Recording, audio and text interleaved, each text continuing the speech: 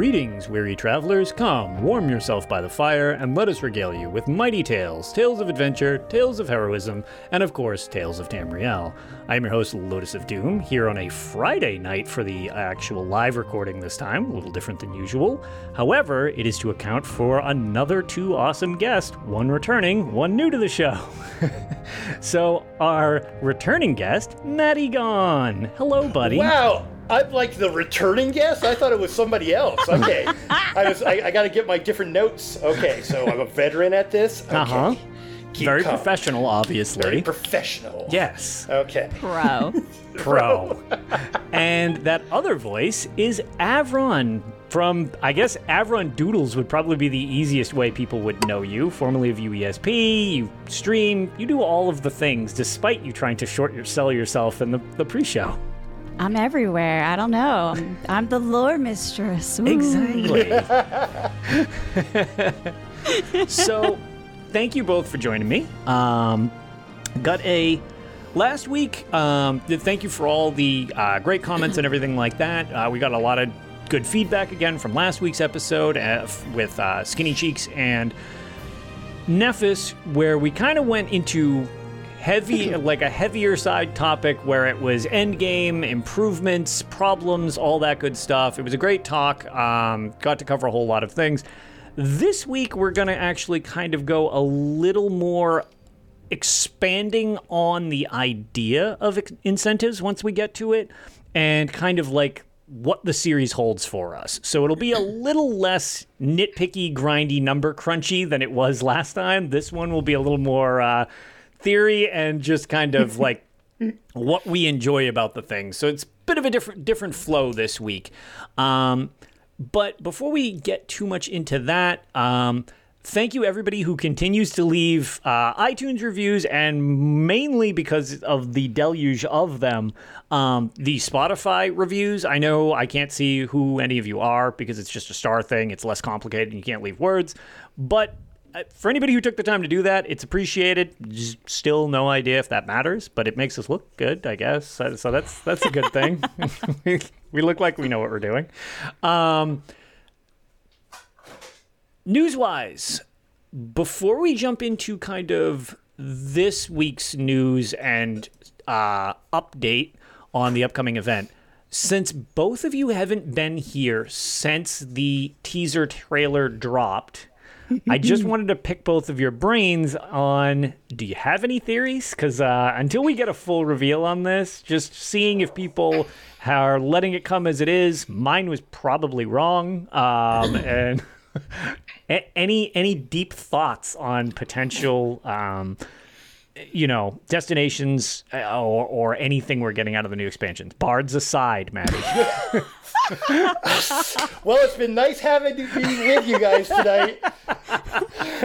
If the word bard is stricken from the record, I got not much to say. The land of the bards. I'd be down with some bard stuff. I still want like a bard in my house. I'm just saying, like, pick the song and sing it. That would be cool. But that would be cool. that's a dream for another day, I guess. Where I don't know, like where. Well, gosh. Okay, I selfishly really want it to be somewhere in Hammerfell, but I don't. I think that's premature. But like, we're so overdue for anything that is remotely related to anything Daggerfall Covenant-y, like hardcore. Yes. That's been. I'm still really sold on somewhere over there because like we've just been all over. All like the Altmer stuff and the Dominion and all over Morrowind and the Pact and with Skyrim, and it's just like our sweet little to represent. Our sweet little Covenant baby's been neglected. It's weird because the only to that point, the only real expansion we got, and it was prior to them being called chapters even, was Orsinium. Chapter 0. Yes, Chapter 0. The best one still. Still one of the best storylines. And also was not... It alluded to a bit of a Daedric threat on the horizon, but it in and of itself was not. It was a smaller, condensed thing. It was orc politics type of deal. So that was, kind of in line with what they're kind of alluding to with, okay, we've had enough Daedric disasters and world-ending disasters and all these things. This one's going to be a little more localized. So, yeah, I'm very interested to see what it is. There's a lot of interesting theories people have. I honestly, prior to the video, I was really sold on Redguard, but we just want to go to Hammerfell, y'all. Just send us there. Right, Get the ship ready. And it's such a weird thing because we know that everything in that video means something, but we don't know of the bits and pieces within it that, like the boats, could just be a dramatic way of bringing us to that island or whatever, where other people think, oh, we're getting siege warfare on the water. Okay. Yeah. Look, set your ambitions high. That's awesome. Don't give up on your dreams, but also make sure to keep one foot on the shoreline. That seems a little. I mean, that, as somebody who's not a coder, that sounds like a living nightmare to try to add into the game at this point. Like, I cannot imagine the amount of coding that would require. That seems like borderline like an entirely new game engine they would have to add. Right. Give us one ship battle in vanilla and, our imaginations run wild, right? Does anyone remember that one? I think it's in the Pact, right? Like right in Stonefall or something. What is it? We get teleported onto the ship. Yeah, and you got to defend. The evil Altmer, probably. I don't know. That does sound on brand. No, there is also, to that point, there's one of the things, because, wow, this is going to be weird. Avron joins the show and I say something nice about the Aldmeri Dominion. How about this? I knew you had it in you. Yeah. Don't bring up the Aldmeri Dominion. I've had a bad week with that. With So I have a character now that's like, okay, I won't go in. It's coming. It's coming. Don't worry. It's coming. So they their storyline is possibly, out of the three factions, the most coherent. And during one of them, you actually have to fight back. Again, it's a situation where you're on boats, but it's part of scenery, so it's not actual naval combat. Right. But Malmör actually bring in sea snakes out in the water, and you use the siege equipment from Cyrodiil, the ballistae, to shoot the sea serpents back while fighting on the decks and stuff like that. Yeah. So, like, that's something they've never done again. And they very rarely use siege equipment in campaign, which I think is kind of a shame, because the couple times they've used it, I actually thought it was pretty neat when they actually bring it in.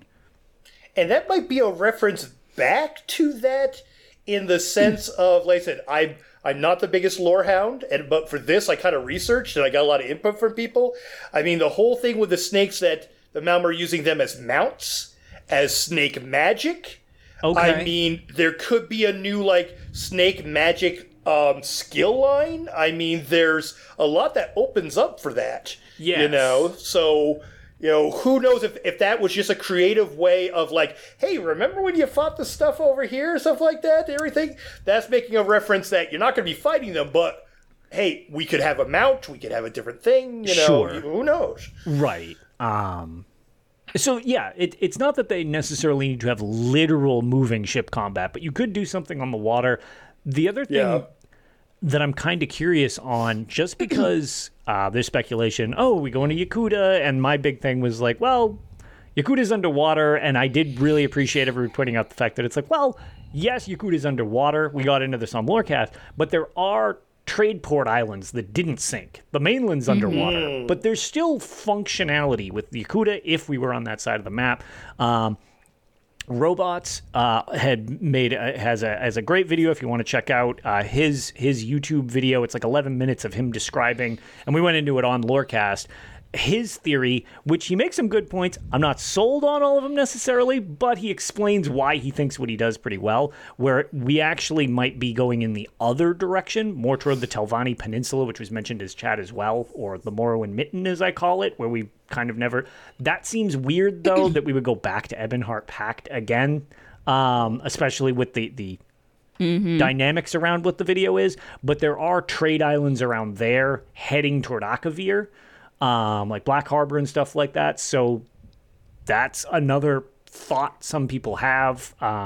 There's a lot of different things floating around, so I'll be very curious to see what it actually is. Since Rich said he mentioned that they might have put too much in it, and yeah, so apparently we should be able to figure it out based on it. Hindsight will probably be super 2020, where we're like, it was obviously that, but Right. trying to go forward, yeah, I don't have anything really to add, like Well, at also, all.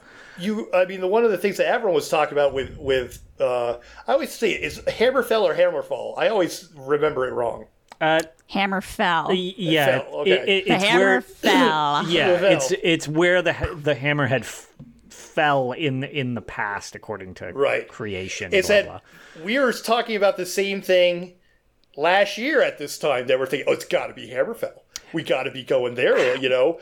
Every year, it seems like that's the next thing in there, and they totally do the bait and switch, Yes. and they give us something totally off. You know, that's the only reason why I don't think it's Hammerfell. Yes. is because Yeah, because I they think so too. Like, I'd love, Yeah. because the whole southern coast of Hammerfell has all these great, really important big cities and all these things to do, but it feels premature. I would love to go there, though, so I won't be mad if this comes back and it's like, Aaron, you were wrong. But I just like, yeah, I agree. It's just kind of like we want it, and then we don't get there. Yes, and they have Yet. the whole. Oh, go ahead. Sorry. no, go for it. Yeah. Well, and they have such the option to just bring us to another plane at any time. Yes, Yeah, and You know?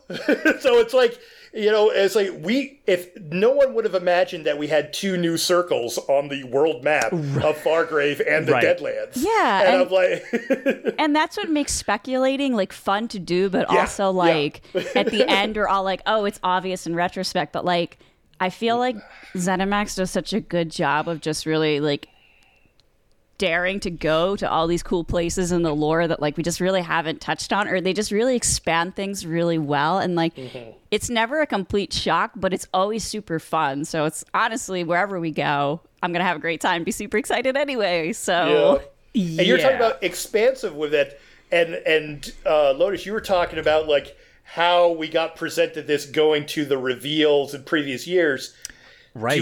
Are we going to get more video as a teaser in the next week? I don't I know. hope so.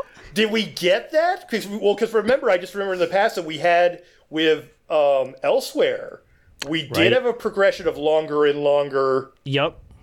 you know, things. We went from like a 2-second thing to a 10 to a Right. 30-second, you know? Yep. So I'm like, are we yeah. going to get more dropped? Like, I'm going to wake up one morning and it's like, oh my gosh, it's a full video. Yeah, and like, I mean, are they going to mail us ships in a bottle and we get respective alliances as like a stream thing? Like, who knows what they're going Who to knows do? what they're going to give? Yeah. Right. But like, I don't know. It's very interesting because we don't. I mean, apparently we have enough to work with, but it doesn't seem like we have enough to work with. Yeah. And like Avron says, it's like, well, we look at it retrospective that, oh yeah, of course, we know that. Yeah, right now, nobody has any idea. Yeah, You but on know. the 28th, we all knew it. We're Oh, all yeah. going to be like, Absolutely. totally knew it. Oh, yeah. Got it. We're gonna Yeah. edit. You know what? I'll have Ark edit this, and we're just gonna record a sound clip of the three of us saying exactly what it was, and we'll just superimpose it back in, and then we'll Yeah. all look like geniuses. It's Exactly. I'll make sure I lip sync. So perfect. The only thing that's also before we move on, as opposed to spend the whole time doing this speculation stuff, but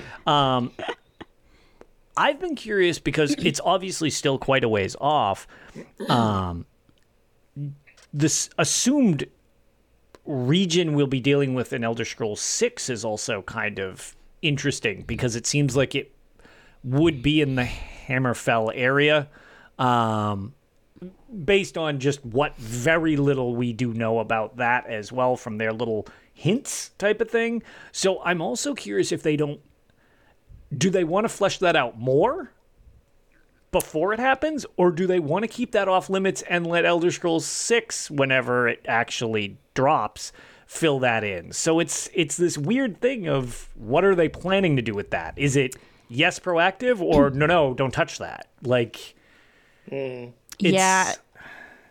And I've said before too, like, with as much as I feel like Hammerfell's really pop, like, people really want to go there. Redguards are very interesting. It's not a province we've really seen in the detail that, like, ESO goes into. But I've said before on my streams, they have such a unique opportunity, assuming the assumptions with Elder Scrolls 6 are true, that it's such a great opportunity to do a very unique tie-in, but I don't know if the timing is right. You know, like, just early. Like what you're saying. So that's why it's almost premature to go there, but like I'll take a snippet, you know. It doesn't have to be all of Hammerfell. Right, and there's definitely, I mean, not that I have any insider knowledge, the year Starfield comes out, they will not be discussing Elder Scrolls 6. So it's like their next project at Bethesda Studios is getting everybody their copy of Starfield. So it's like, the timing would be peculiar, but, you know, it's one of these things. Who knows what they're up to over there? So I'll be very curious to see what it is. And they also do a decent job of, even if they don't go full bore into it, touching on areas we haven't been able to see in the series prior to. So could be something we're just really not expecting at the moment. I like surprises. Yeah, well, soon enough. 27th can't come quick enough.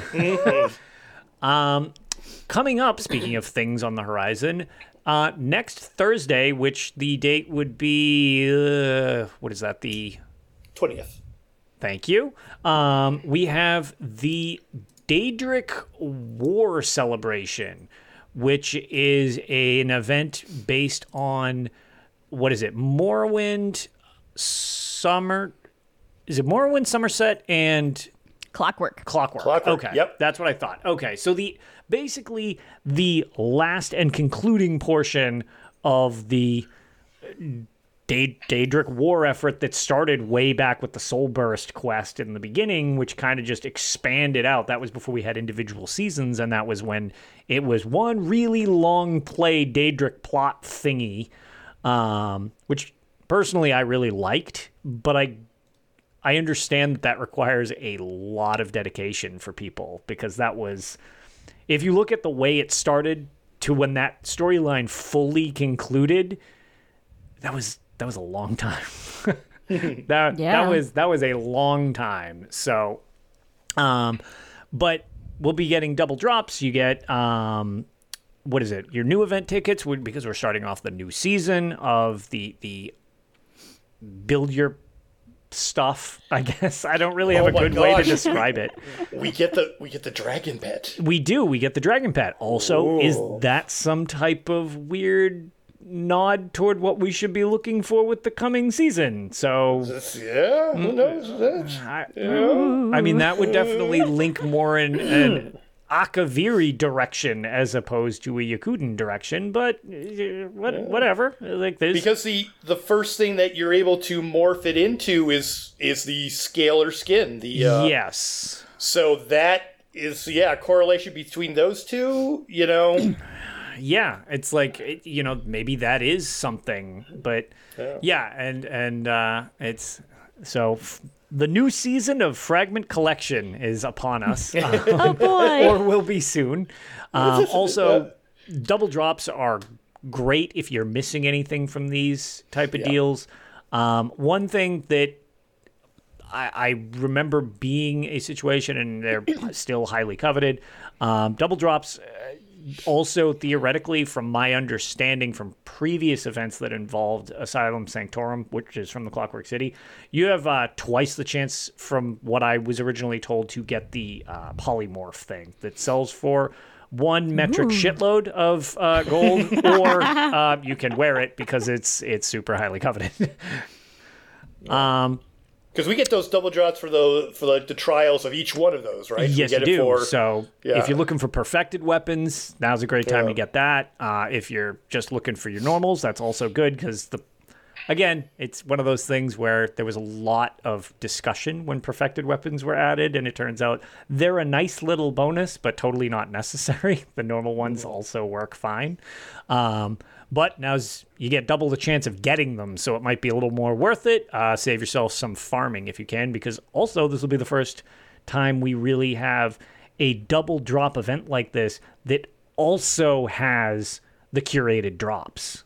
Mm-hmm. So you can very quickly eliminate a sticker book, because even if you do it in a group and say you get 2 perfected Asylum Maces, trade them with one of the other people in your group who doesn't, get a weapon from them, you've essentially just eliminated 2 of the things. You can really fill out that sticker book quick if you want. And those are 3 really fun trials, too, because you have Cloud Rest, Halls of Fabrication, and Asylum Sanctorium. Like, those are just 3 of my favorites anyway, so... See, there you go. I may have slight PTSD from Cloud Rest, but... You didn't even have to say there was Cloud Rest. You could just say that I had PTSD. It's like, I know which one you're talking about, dude. Okay. Yeah, I know which one you're talking about. Just rock back and forth when I think of Cloud Rest. Little beady slowed eyes. I need a hug. Yeah, seriously. And not from Zamaja. That's not who I want to hug from. And then the only other bit of news this week, just to touch on, it's kind of just an update. If you want to check it out, Matt Fryer gave a quick little update on the state of PvP, where they kind of outlined a bit of what they're doing rather than the kind of thing that we've gotten used to, where they're working on it. We've seen the tests that they've done, group size, healing in groups. Healings are not not allowed in group. It's they've the battlegrounds changes, all these different things, but we don't really know what the direction was for a lot of this. This isn't here's literally all of our notes type of deal, but he definitely gives an idea of where this is going. And lets people have a bit more of a concrete time frame. I'm assuming that means if things stay on track, because they're not back in the office yet, and they've hit most of their deadlines that they throw out there, give or take, like, not really more than a day that I can think of. Actually, they had that one that actually launched a day early on console, which I was like, that I've never heard of anything coming out early when it comes to programming, but all right, sure. But nonetheless, if you're interested in that, there's kind of just like the outline for what their direction is going to be worked on for the PvP side of things. So that's really good. The other thing that is coming with the next update, which I'm personally very excited about, because mainly I wouldn't shut up about it, is I don't want to play Team Deathmatch in Battlegrounds anymore. And now I don't have to play Team Deathmatch in Battlegrounds anymore. I'm really excited. Well, or it's rare. It's not I can only play Team Deathmatch, which was really my problem. I just didn't want to only play Team Deathmatch. And they're condensing down the playlists into group battlegrounds or solo battlegrounds. So that's it. It's just all modes. Yep. I'm so happy. Mwah, chef's kiss. Like, I miss you, Domination. I miss you. Yes. I want to get the flag. And I need my last 10 relic capture kills, and I don't know, the one other thing I have, I think I have to kill a zillion people on the objective in capture the flag, in domination or something like that. But yeah, very pleased with that change, because that's something I've personally wanted for quite some time. I'm glad that's going back to it. So that's kind of the PvP update. I don't know why it just nuked Benevolent in chat, because he should be allowed to do whatever he wants all the time. I'm not sure why I did that to you. Sorry, Benevolent. We know that if you post your website, we love the website. I love that site, TM. I actually thought that was a command here. It should be. Yeah, I think it probably should be. I thought it was. Damn it. Well, sorry, Benevolent. We blew you up off to the side. My apologies. But going on to, I guess, this kind of brings us to our discussion topic, which is also why I specifically wanted the two of you here, because I feel like you both will have some good insights on this topic, and this topic, which we kind of touched on for the current event, incentives. Incentives in ESO is a big thing, and we touched on it a little bit last week. There's more stuff coming. This is, a thing that drives the word that I don't like for descriptive engagement, but it does. You engage with the thing, so it's like whatever. Are there any specific, we've got an event on the horizon. We can just do this broad. You guys can jump in whenever you'd like. What do you think ESO currently is doing well in the incentives department? Do you have anything specifically about ESO that drives you to the game? It doesn't need to be timed. It can be whatever. My incentives is always achievements. Surprise to no one. But like events, motifs, there's all sorts of stuff. What is your driving factor, at least currently, that you seem to like a decent amount? I feel like, do we have to raise our hand, Maddie? Like, are we going to do it school-wise? I can't raise my hand, right. So you win. So I guess you just won, because Yes! Maddie's just You staring just at the won. camera I'm according just to his staring at avatar. Little paw goes up, right? Like, Go for it. I'm going to play the game anyway because I'm a giant Elder Scrolls nerd. Yeah, I know. But, Yeah. they got me But like what's hook, the extra line, hook? and 'Cause sinker. that's But my problem too. yeah, but I've had an ESO account since 2013. So just to be like how long I've been around. Right now for me, it's I just got on the achievement hunting train, and dude, it's addictive. It's so fun to just jump in and like have a goal and work towards it. And it's really funny too, because once you get to like a certain number, people are like, oh dang, like that's respectable, and you're like, yeah, it is. Like, go me. And that's a nice feeling sometimes in a world of just chaos and craziness,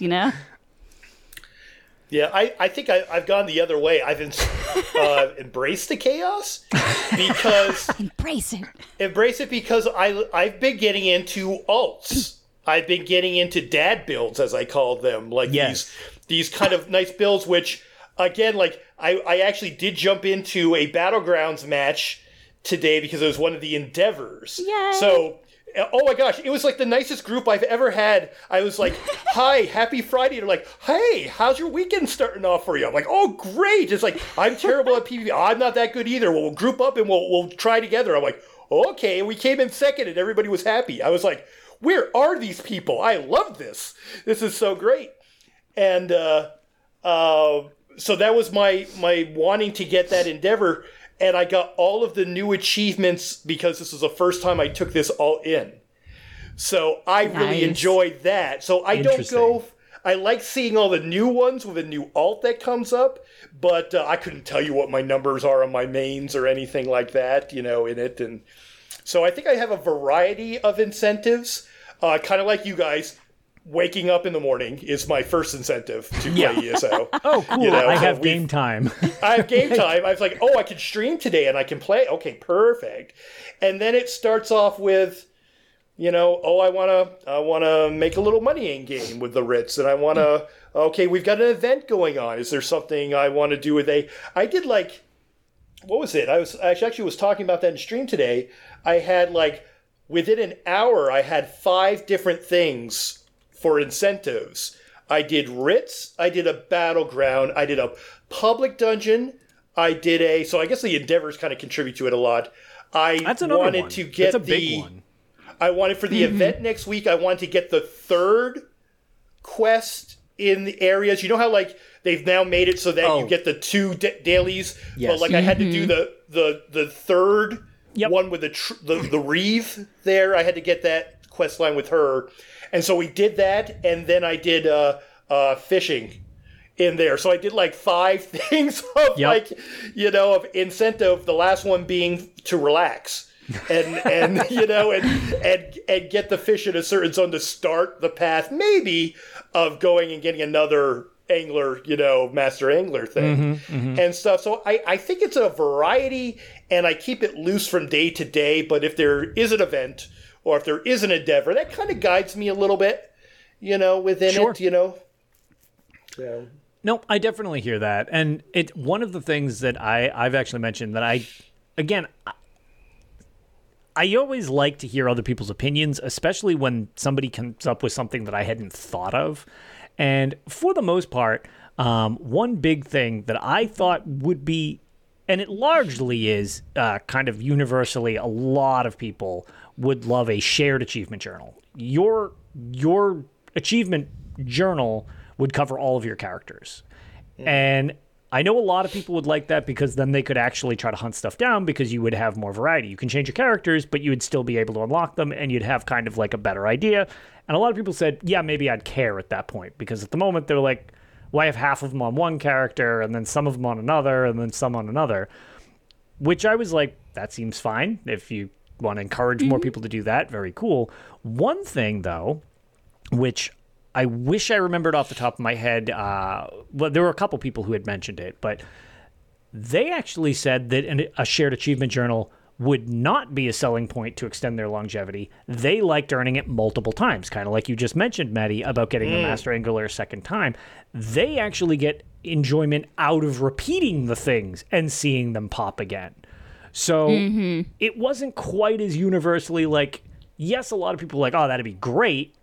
But to some, they run alts for the sole purpose of what you're saying, where it's like, well, I want to do it again. I want to do it. I'll try it a different way and have it pop. So I'm definitely in that camp. Like you said, I mean, I know a lot of people want that universal achievements. And for some things, I agree. It would be wonderful for it. But I got enjoyment today from having 5 new PvP achievements, from having a new zone achievement, pop up. The first time I got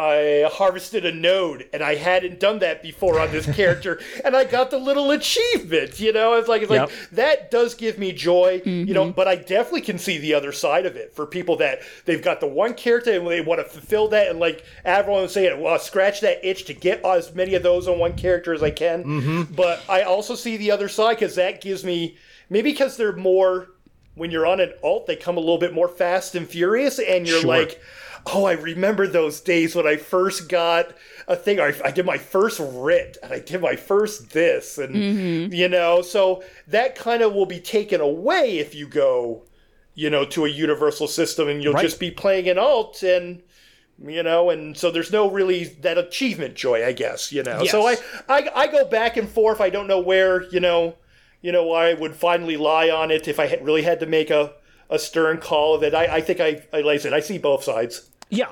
And I definitely do too. And it was funny because at first, as somebody who really doesn't run alts, that never dawned on me. That it would be like, oh, well, why would you not just run everything obsessively on one character? Like, what do you mean? And it's like, oh, actually, yeah, if you want to repeat them, I suppose.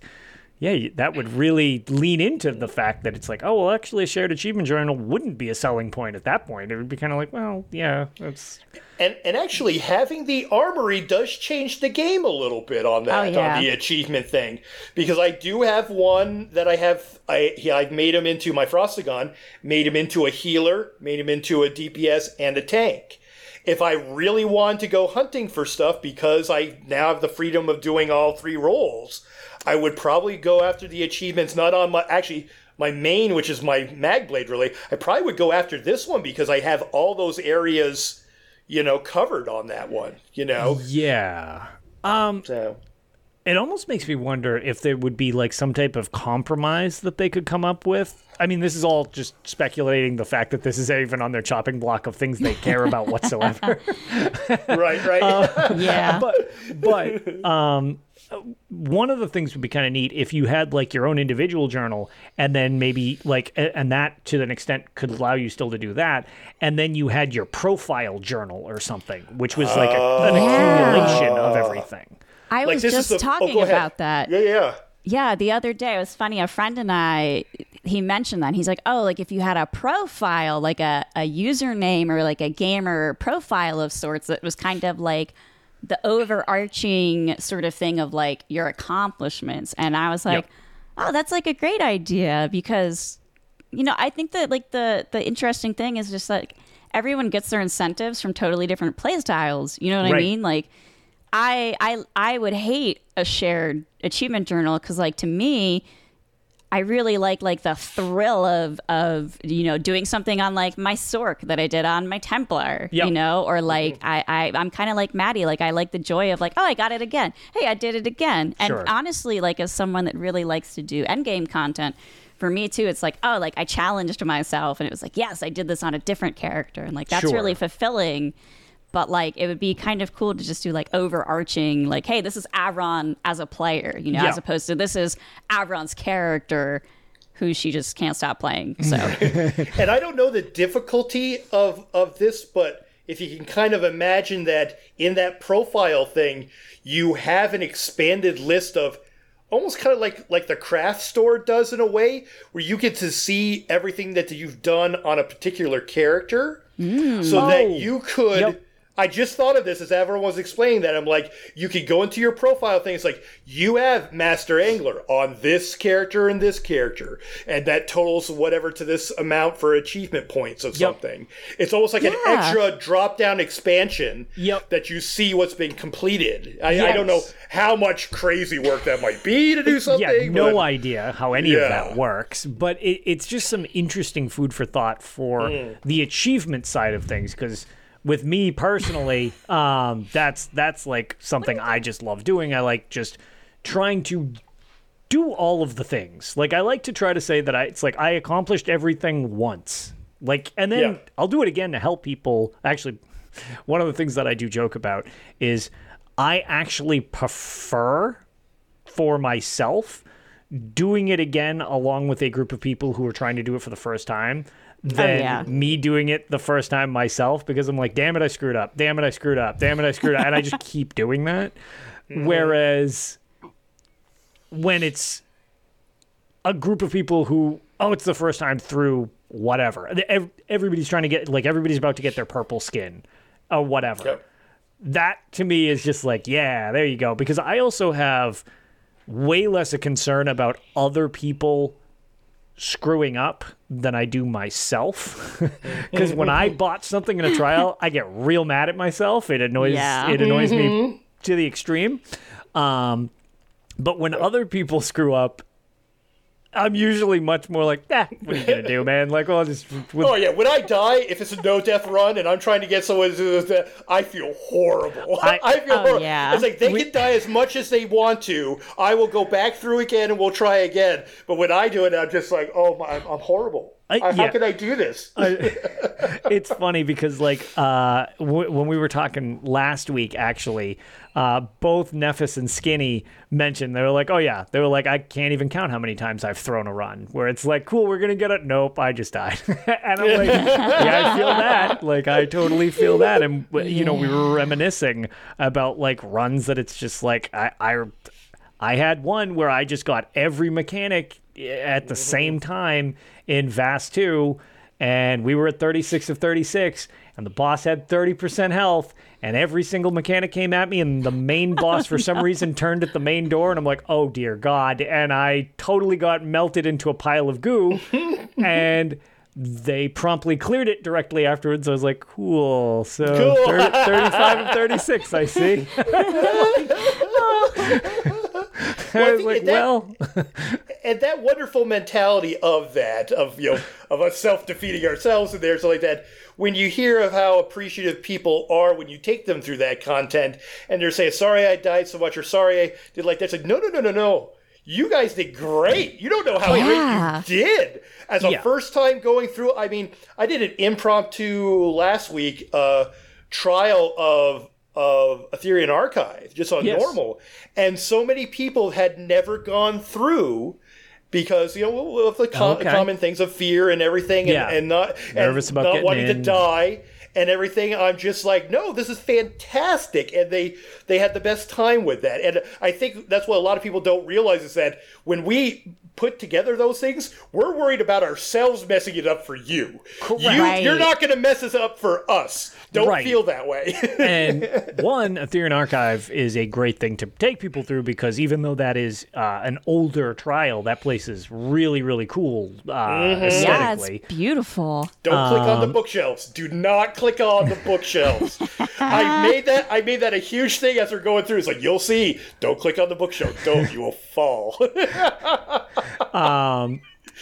But then also, like, that's, something, it just kind of comes because of, different mentalities and stuff like that.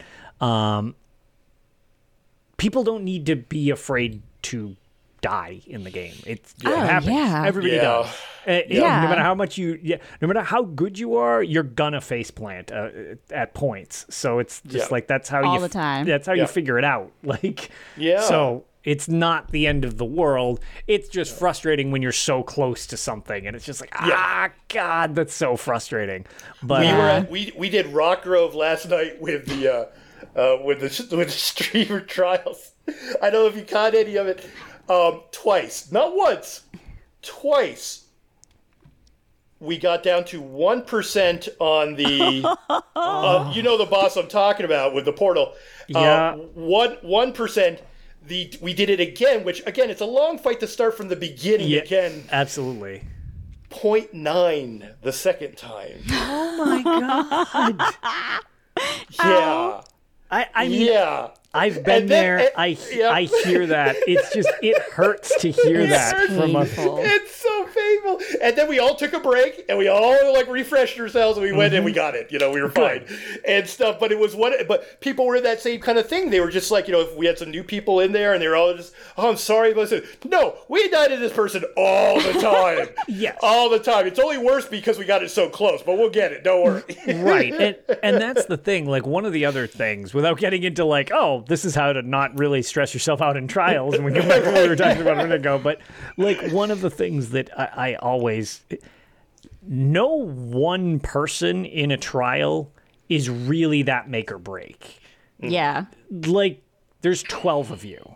It's a little more focused in a group of 4, but even still, I've had plenty of situations, just to throw myself under the bus, for example, when I've died in something doofy, and the group just finishes without me because we're close to the end. It's like, unless we wiped, like, you guys just carried on with my dead corpse dragging behind. It's whatever. Like, it happens. So it's like, a lot of people will definitely get frustrated when stuff like that happens. And I get it. I totally do too at times.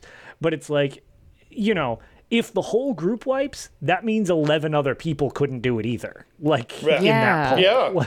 Yeah. And I think trials too, like, are kind of like the first time when I was getting into group content, because I did my beginning years of ESO like single player. Oh yeah, so same. Yep. Yeah, I didn't touch anything. Yeah, mine was co-op, but it was basically the same idea. Yeah, but like, like 4-mans, you're like, okay, I'm getting good. And then you walk into like your first couple of trials and you're like, I have no idea what's going on. Everything is so fast. What is that? What am I doing? And everyone's giving you directions and you're trying so hard to like process everything. And I think like that's really scary for a lot of people, because that's that first like moment where you kind of get like, like we were saying, we all really just kind of focus on ourselves, like, crap, I'm going to die. Crap, I'm dead. Crap, I'm killing everyone. And it's like, it's not you, but just that inner light that we like turn in at that moment. Like, that's where the game, like, it's like the fun part of the game meets the like sketch part of the game. And you get worried because you're like, oh my God, am I good at this game? Like, and the enjoyment factor, like there's a moment of panic. Right. Yeah. And the funny thing is, and like, I mean, talk about incentive. This is probably like one of my bigger incentives with ESO is like, with the exception of a very, very, very small minority of players that are very easy to avoid, like, no one is going to be like, oh yeah, Avron, you totally ruined it. Like, most people are like, oh no, it's okay. And the community is just so awesome. And I think like the more you just do those experiences, like oh my gosh, my cat is like hitting my microphone. Sorry. She wants to talk. I was going to say, she's trying to talk about incentives. Because she has things to say. Like just getting in there and realizing that the community is so really non-judgmental and like they're so willing to help you. If you want to go and like get really good at those things, there's so many people willing to like take the time to like help you and encourage you and just not care when you faceplant 30 million times in Rock Grove. You know what I mean? So like, and like people, finding that makes it so much more enjoyable. Right. Yeah, and people are also worried to not be asked back if they do poorly. Yeah. And that always just like, because we've all experienced this. We know that's out there and stuff like that, that you get some people that if you're in a dungeon, you're in a pug or something like that, and they'll just look at you and you'll look at the specs or what the damage you're doing, and it's just like, we're going to kick you. And it's like that not being asked back. But we got to let people know that that's a very small minority of people. And if that's happening to you or in a trial or in a guild, hey, we'll take you. Heck yeah, we will. We will take you, so don't let that be a fear factor for you. Right. Yeah. And that's like a big thing that, I over the past episodes kind of touched on the fact that one of the things it's weird, it's very rarely are people that are, I don't know, experienced, what you would generally consider very end game type of players. They're also usually not the ones doing that. It's people who want to be at end game, but I think are frustrated because they're not there yet, so they deflect towards someone else more often than not. That is exactly it. Yeah. So it's this weird situation where Nephis said it, I feel, in a pretty good way. It's the problems you sometimes run into are that path to end game where a lot of people are very concerned about, like, oh, these people are way too good for me. Like, I'm when I screw up, they're going to want to kick me out or whatever. And it's like, that's not often the case, like, comparatively. Yeah. Like, if they can consistently do it, they've already done it then. What are they worried about? Yeah. If they're running with you, it's probably to help you do it. Like, and that's one of the things that when we restarted up the streamer trials, gosh, it was last July now. Wow, we've been going for a bit. I have no idea what people's armors are. I have no idea what people's DPSs are. I have no idea the healing or the capacity or whatever. I just know I want Avron to come with our group because we like Avron. I want Lotus, not so much, but we want Avron to come. Sometimes if you can't fill a roster, I show up. Dang. Dang, zing! I was wondering why I never run with Lotus. Now I know. Right now you know. Yeah, no, because those rosters are full. But that was the whole point of it. We've never asked. We drink. We have a good time. We don't care. And if we die, we die. If we finish, we finish. And that was the purpose, to try to alleviate some of that tension, of people in there. And it's like, these are the type of people that will bring you through, that will have a good time, and that you want in guilds. And there are guilds out there that do this. If you happen to find a group that doesn't, and it's the other scenario, join another guild, join another group, get another thing. They're out there. Don't worry about it. You should not let this game dictate you in that way. Not the game, but those people dictate you in that way and stuff. Is that your DPS is not a contributing factor. All this other thing is not, in there. Now, there are some, ones if you're going for scores and going for other things, and people have organized groups that go together. Right. You're going for the achievements like Lotus does. They're going for trifectas and stuff like that. Then you have to, you usually, people will help the people in that group tool to get ready for such an event, for such a thing in there. And even when they die, it's never a thing of just like, you're terrible, get out of here kind of thing. Right. And, definitely to that point. That's another thing. It's very much when it gets to these things, which I actually glad you brought that up. You want to have a similar mindset to the people you're playing with. If it's just for fun, like streamer trials, it's let's see if we can do this. We're all going to be drinking. There's no check-ins. There's no checkpoints. Let's just see what we can do. And funny enough, just because a lot of the people in those trials tend to be experienced good players, stuff like that, very rarely does it not actually end with at least a modicum of success. So there's that. But to your point, you can clear content in a lot more ways than people realize. Like, there's a lot of options in which to clear something. And then if you want to clear the hard mode, okay, well, it's going to be harder, as the name implies. But at the same time, there's plenty of options. Then, like, when you're going for perfectas and you're going for, or score pushing is really, really beyond even that, you're gonna, like, if the mindset of the group is we need to be under this time limit and people can't be dying, also we're doing the hard mode, that's when people become a little more particular, which is fine because that's how you clear that stuff. Right. Anything can work, whatever, but the problem is when you're trying to make something work under a set of circumstances, that's a little different. So you're going to generally want to make sure, okay, do you need the kilt? Okay, no. Does your group benefit from having the kilt? Well, yes, if they want you to do it because it's going to cut down time. It's like, okay, well, I'm running PA. Well, I need to make sure my uptime is helping so that you guys are getting your buff. Are we doing this set and this set? Do we have this buff or debuff accounted for? Like, you know, it is major breach there. These are all nitpicky things which are not required to clear something, but become more important as you try to do more complicated versions of that stuff. And that is kind of, unfortunately, where a bit of the disconnect come from. A lot of times people require that stuff for progression to complete something. And it's like, it will help. It absolutely will help. But it's a little less important. Like, it's like having Major Prophecy, for example, which is just a buff without getting needlessly, like, or Minor Prophecy. That's great. That's a great buff to have. Do you need that to complete Depths of Malatar hard mode, for example? No, you just straight up don't. You can do it without. Nope. In fact, I've 3-manned it. You don't even need 4 people in theory. Like, there's other ways to do it. Does that type of thing help? Absolutely. But making that seem like it's the only way is where the problem comes from.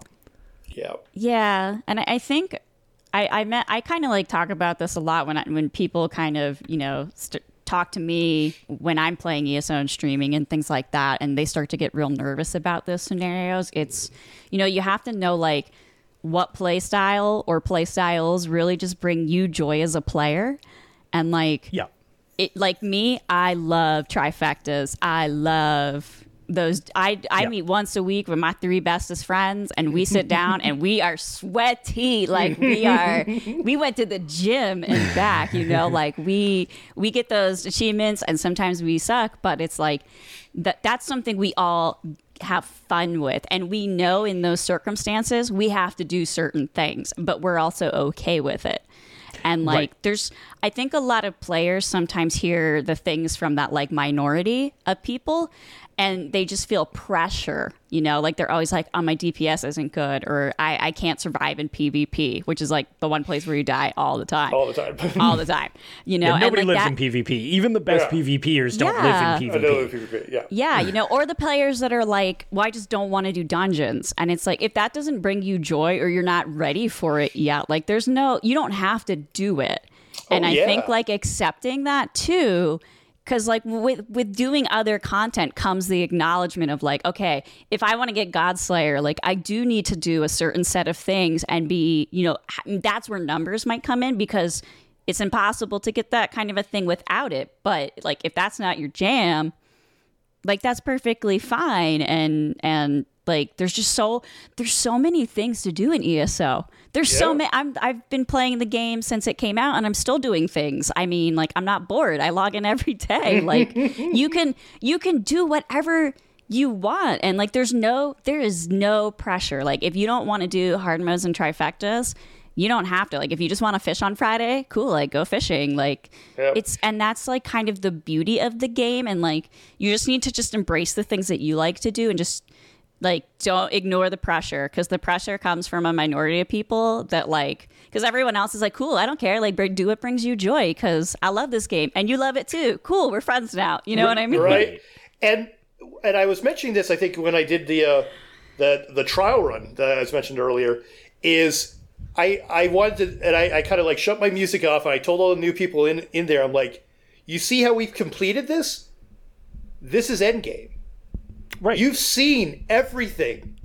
Everything else, it's just the bosses are a little bit harder. There's a few more mechanics. There's other things that come into play for time and for other things that might happen. But you've seen it all. when you do a normal trial, it isn't like you get some mysterious, thing that's going to happen that, there might be a different mechanic or a different little feature, but you've seen it all. You have now done endgame content. Congratulations, And if you did it on Julianos and another crafted set, you did it on that. You don't have to worry about, I mean, because people are thinking it's like, I can't, I should not even walk into a trial unless I have meta gear. Forget that. Totally not necessary. I've gone through with budget Gandork using no weapons and punching fists. And we did that fine, so we're Preach, good. Fam. But, Preach. No, you guys are saying Maddie all the and right Avron things. are I think taking you to church. We've got to say that more. We've got to say that more. Preach, fam. Church. I mean, that's the great thing about it. So yeah, I hope people kind of alleviate those fears, for themselves more and more. Yeah, I definitely agree with that. It's it's just like, it seems a lot more daunting than it is in practice most of the time, is what the problem is. Yeah. So again, that was basically a hold on. Apparently you're a little buffering. Yep, Twitch couldn't handle the truth. Buffering. Hold on 1 second. I need to edit this briefly. Dang. Yo. They couldn't handle the truth. It was too much. It was too much. Too much real. Keeping it real with Avron and Matt. I tell you, Hudson's going to be jealous. So, all we need is our wine. I don't have any wine. I'm just going to keep shoving my cat I am off actually going to fill up my water. I'll be right back. Yeah, go for it. I'm going to actually just... Diva. Anyways, let's see. Where were we is the real thing. Before everything blew up, we were on to trials, and we had just kind of gotten through that. I guess synopsis for anybody just... On the audio version, we had a massive outage during this, so we're kind of jumping back in. So if there's like a bit of an audio hiccup right there, that would be why, and that's probably why we won't actually have a video version this week, just because a lot of damage happened, it seems like. So this will be our conclusion via the audio platform, which I think, we had just kind of just finished up with the idea of trials and that being kind of an incentive to go through and get better that way, which I guess a good way to kind of progress forward. Are there any ideas for incentives you would like to see added into the game? Because the game has a lot of different options for people. This game, it's got a lot of avenues that you can play it. You don't need to be a raider. You don't need to be a dungeon person. You can do the whole game solo for the most part. You can fish. You can trade in the market. There's lots of gameplay features. Can you think of something incentive-wise that might maybe be something that we would like to see going forward in ESO?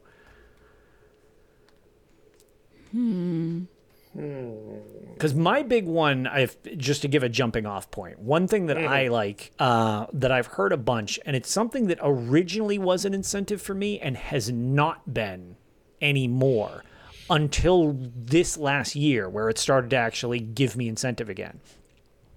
Originally, there were like no events in ESO. Then they started to put in the events, and then people started to almost get event fatigue because there were so many events, and the variety of them was a little varied. The celebrations got a little weird, but now, much like the Daedric War celebration we have, it's not Somerset celebration, Clockwork City celebration. They've combined it into a themed event, which I think is a good direction. But when you've done them before, Witches Festival, Mid-Year Mayhem, stuff like that, or White Strakes Mayhem going forward now because they changed the name of it because it's not at mid-year. So, well, it's better than my name of Beginning Year, Mid-Year Mayhem when they would do it. I think they came up with a name just so I would stop calling it that. But I stopped doing the events because I had done Witches Festival for 5 years. Like, I had everything. There wasn't really a lot of incentive. I could sort of maybe dabble and do a Plunder Skull just to get my tickets so that I could buy my thing.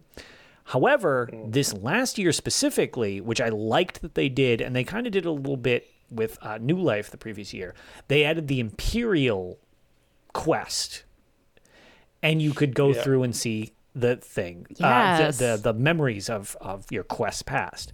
This specific one, because I actually ran it with you during the Extra Life Marathon, Maddie, they added the Crow Boss. Yeah.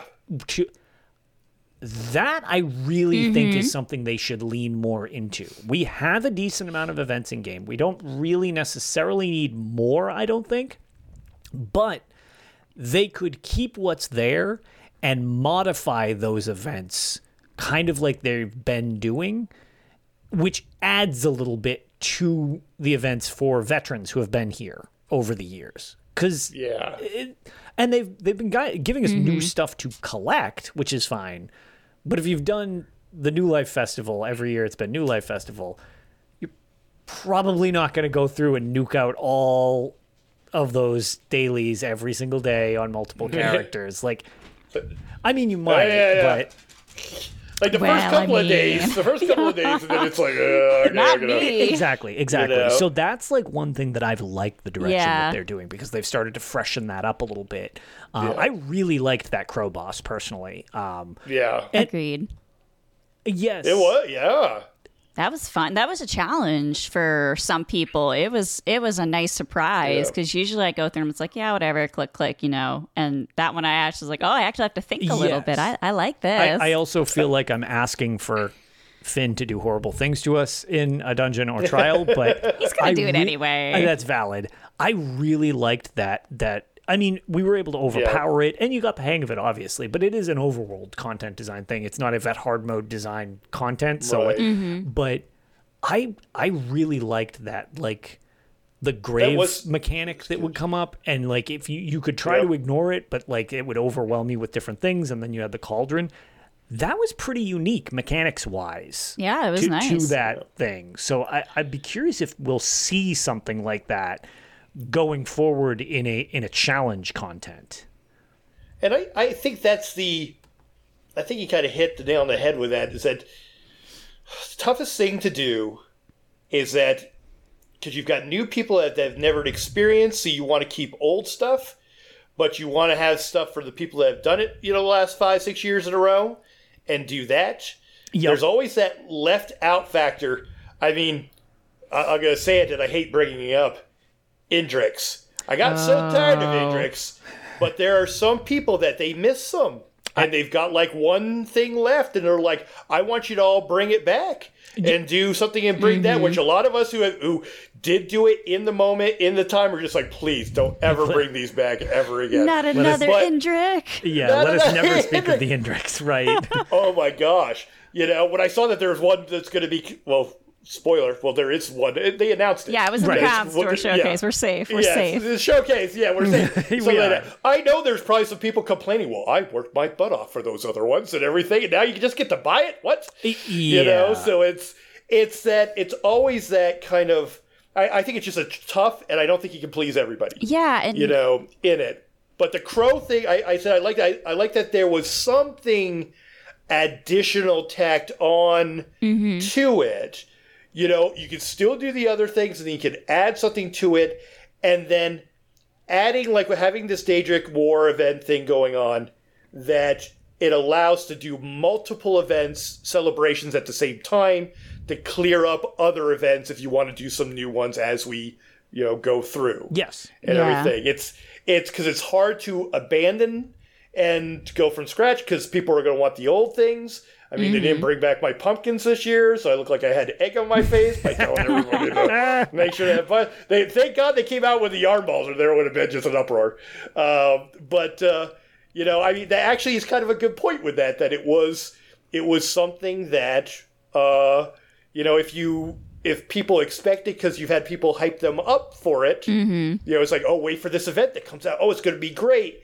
And then you don't get those events again or something. So it's a balance of the new and the old. And I think combining the zones, like what they're moving towards, is nice too, because then it gives you variety. It's like I hate the Clockwork City like crow quest. Like The one just where you have to collect trash. yeah, literally Literal just trash. thinking about, because I'm going to do it because I need the achievement, but like thinking Right. about it gives me agita. So I'm like, I'm going to Somerset for event tickets because like pretty, beautiful, and Doing nice. 30 of those was No, don't tell me. I don't want to know. yeah, that wasn't great. It wasn't great. I'll leave it at that. But then there's like, I like, even with Jester's Fest, they did it. They brought the boar boss in. That was totally new. I was Yeah, trying to remember that was what really they did. cool. Yeah. Yes, it's the And boar boss. I was like, I love Jester's Fest anyway, but then they added that, and I was so pleasantly surprised. And I think that's a nice bounce of what Maddie's saying too, because like if you're a new player, you want to experience it, and if you're a veteran player, I think you pivot between like there's things that you really love. Like I'll do every new life quest. I don't care. I love them. But like I hate Witches Fest and I don't want to do all those over again. So but then I don't. So it gives a lot of freedom. And, like there are other games I play that constantly have events, and every event's a new event. And while that's really exciting from like a long-term participant in the game perspective, like when it mentions that one event before the time I joined the game, I have no knowledge of it. I don't know what's going on. Like, you feel really incomplete as a gamer. So I think it's really nice that like so far ESO hasn't really gone in that direction. Like it's very much like wherever you're coming in from, whether you just started, you've been playing for 6-7 years, 2 years, whatever, like you can just kind of jump in and feel like you haven't really missed out on like the bulk of the quest. Yeah, okay, Sure. you missed your 12 Indrik recolors, but like Yeah. I mean, and I think that's just like, I don't know. I really like that, and I think it's nice because it's kind of like it makes it very easy to kind of slip into the community when when we're all doing those things. You can just jump in with Right. us, and I think not Right. having that barrier is really cool. Yeah, I can definitely agree with that. That's kind of a good point. I'm not sure what any kind of new incentive. I think I'm really appreciative of the Endeavors. Endeavors is so awesome. It's so wonderful. Like I said, it pushed me to do a little PvP today. I did a couple other things today because of it. For the And most part, a lot of people really like those too. I think so too. It's just enough of a little extra daily to doing your, with that. I think that was a smart thing. I like that they are easy, and gosh, I mean, I've casually done them like a lot of us since they started now, and we're now almost getting to the point where we can buy a Radiant Apex if you saved, like I did. I Yeah, can't wait. people- I'm so I excited. know, it's Right, like 'cause- I'm not buying anything else other with those Endeavors just so I can say I bought a Radiant Apex with Endeavors. Yeah, just you know, just to and prove that it is physically possible. Like it's physically possible to do. my unending crusade, which periodically, even still, I thought last week I had given people brain explosions when I was like, oh, yeah, it's totally possible to play with the without ESO Plus. I don't, and like Nefis is like, wait, what? He's like, how do you? What? I was like, I don't play with ESO Plus. So I was like, it's like, I don't even understand how that's possible. Like it is. It's inventory management, but Yeah. I can't doesn't bother manage me. my inventory. I can't do it. most people can. And don't get me wrong, I always tell people, it's not that I don't necessarily think it's worth it for the convenience. I just don't generally have a point. More so, I don't have a point to the crowns from it, and the $15 just doesn't happen to be worth the convenience level because I actually don't mind organizing an inventory. Like it just Right. So I don't, and I used to do it so that I could buy the DLCs. That was just kind of my thing because I had now with the Crown Exchange, which is like put into the game. I was like, oh, I love this. I always have plenty of gold. I just buy what I want. And my big purchase from game is my wall of collectible stuff, where it's just like, okay, this is where my wallet goes. It's like, Right. Yeah. but yeah, so like, no, a little bit of a modification to the events I like. Obviously, I'm always a fan of more achievements. I do kind of like one thing which, again, kind of touched on, because this is actually, I thought of this episode as kind of like a different take on some of the stuff we talked about last week. One thing that I think could also help as an incentive to get people to try different things, because Yes. sometimes people don't realize how much is in this game because they'll just do one thing and think that's it. Yeah. And that's where you get the people who say, there's not much to do in the game Yeah, there's not anymore much or to something. do. Or Because they don't know. They just don't know what's out there. Yeah, it boggles you know? my mind when people are like, well, I'm out of things to do in ESO. I'm like, wow, how long have you played? And they're like, 5 months. I'm like, I've been playing for 5 months. 6 years and I'm Yeah, still doing it's like, because what are there's you- just what are you talking always about? so much to do. Yeah. And that's even saying something like, "Oh, I don't like the PvP." Okay, that's totally fine. I get it. Or it's like, I don't like I don't like antiquities. It's like, okay, fine. You don't like antiquities. There's just so many other options. yeah. The odds that you don't find one of them that you like is pretty unlikely, unless you just don't like this type of game. I guess would right. kind of be the case. Yeah. But And yeah, no, go ahead. I was going to say too, like, and I love that idea because, like, I look back, I really love PvP. Like, I do a once a week group I take through Cyrodiil, which it started as just me and one person. Now it's like a giant group of people, and it's so much fun. But like, I would have never, ever have touched PvP if it wasn't for, back then, Mid-Year Mayhem. Right. And I remember I was like, oh, I want to do this. And my one guild had a class, and it was like, oh, what do you know about PvP? And I was like, diddly squat, never did it, And then fast forward to like, a year later, I love it. Like I used to always be in the battlegrounds, and now I'm like all over Cyrodiil. I've been Emperor, and it's like I would have never have touched that content in the game if there hadn't been that event and just like this curiosity to just go and try it. So Sure. Those incentives really work, and it's exciting to see them kind of thinking of other ways to incentivize things. Like I know the PvP kind of like plan mentioned like, hey, Right. battlegrounds, which we all know need a lot of love because they're do. dead and they're sad because they haven't. But there hasn't been anything new. We got one new map and that was it since they Right. they dropped from Morrowind, and it's been a while. Yeah. yeah. It's been So a- like those little things are just. I feel like they're gonna just. Not everyone, because there are always going to be the people that don't want to do those things, and that's cool. Like play the way you want to play. But for the people that are curious or might want to check it out and are incentivized by like special weekends or like I don't know mounts, unlock a special mount, or like antiquities. Right? There's the antiquity from Battlegrounds, like or the style pages, like the Battlegrounds runners. Like if you're into that kind of stuff, like and you try it. You might find out that you love it. Like you might be another me, and then suddenly you're like a PvP monster, and then they can't get rid of you. So like, Right. It's I think there's a willingness for the developers to try that, and I just hope they really follow through because I think they're really good at trying new things and trying to really like meet the community where they are, but also kind of be like, hey, like try this, just try it, and I Right. really appreciate that about this game.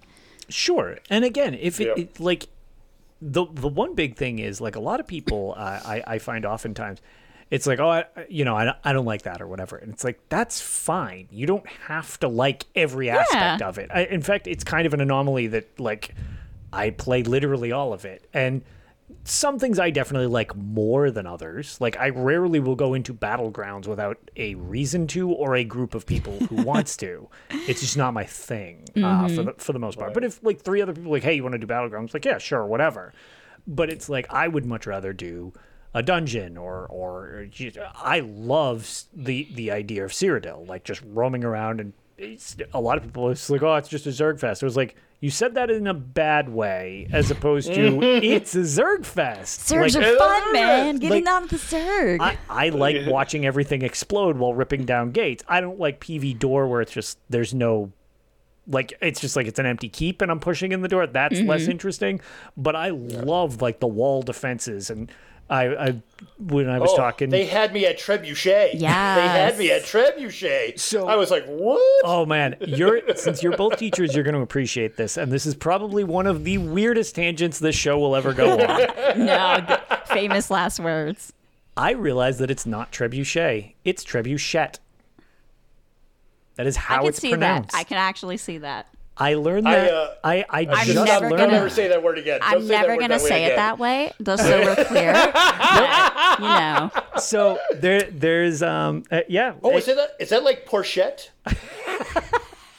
So you have porchette. Porchetta.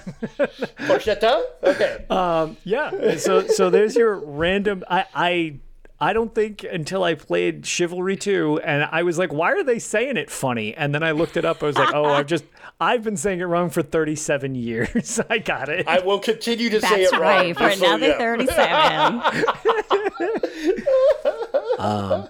But what was it? One of the things I wanted to comment too, because I only heard about it in the last couple of days. I think I heard Pain in the Axe say it, or actually maybe it was just yesterday or something about seasons. Yeah. So, like with PvP, and I think you could also do something like that in PvE as well. That you have a season Him and of Deltia something were where talking about that, I believe. yeah, maybe that was that too. Yeah, I was just like, that would That's that a would great actually idea. get me doing more PvP. You know, if there's a seasonal thing, I know. You know, I was until recently with let all that stuff go, all the Blizzard stuff and everything with Diablo, big Diablo 2 fan, Diablo 3, all that stuff. Yeah, Yeah. we talked about that. It cuts me deep. Yeah, and you know, you've covered it. Yeah. But when they came out with seasons, and you had like different seasons and different achievements and different armor and different thing, I mean, that actually motivated me to play. So it's a great incentive. Sure. So if there was like, let's say that there's a season of Dominion of something like that, will make Avern happy. It's always the season of Dominion. I knew that was Spoiler coming. alert. Let me just get this softball tossed up for you for there.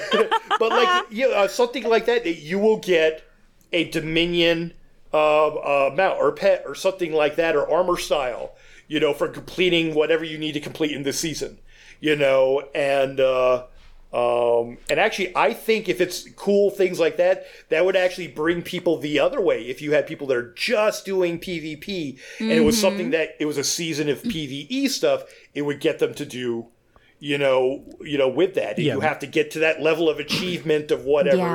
Yeah. So that could get your achievement. I'm just spitballing now. Sure, that sure. would get your achievement people, you know, wanting to get in on it. You know, if it was a dungeon running component or something like that. Hey, me. Like, yeah. You know, you know, and stuff. And then if you just got to stand there and juggle for about 12 hours a day, Oh, well, you'll you've be got me. You'll be world you know. first. I'll be world first in that. It's done.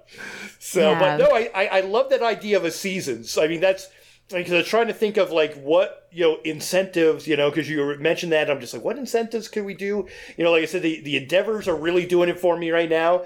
But I think a seasonal thing, you know, which for a PvP, I know they can't do it probably until, you know, end of They this gotta year, get beginning of everything next ironed out year. first. Yeah. Yeah, you know, and you know, I don't say too much on the topic because I really see, you know, even especially from Matt's letter there, that it's a year thing. It's almost kind of like when we got the I'm forgetting the name of it now. What's the new thing to help our FPS in game? Oh. the thing we had to click on. Yeah, I know. Is the multi-threading thing, whatever. The it is. multi-threading. Yeah. The Yeah. multi-threading that has done so much. When they talked about it for the first time of like we're working on performance, it was a year, and then we finally got the multi-threading a year and a half later, maybe after they mentioned it. Yeah. I think that's more of like, you know, so it's got to be a patience thing. It's like, okay, this is the year that we're working on it. It will probably get it into, you know, the start of next year. But when we do, I mean, look how the multi-threading has changed. I mean, gosh, it works so nicely now for everybody, you know, in yeah, that. it does.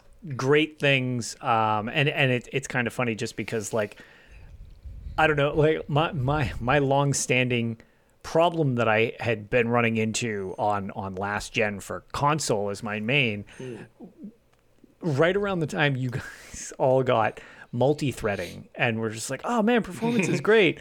I managed to get my PS5 and I'm like, I'm sure it'll probably look better or whatever. And I started the game up. I was like, mother of God. Welcome to Tamriel. I was Welcome to Tamriel. What is happening right now? And Yeah, you know, whole new game. It literally is a different game. That's like when Maddie got his new computer. Oh my gosh, I was talking about that today.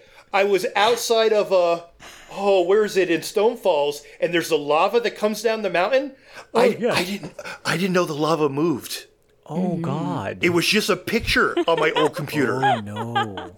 And I'm like, it moves into the water? I about cried last year at this time. Yeah. I was like, what?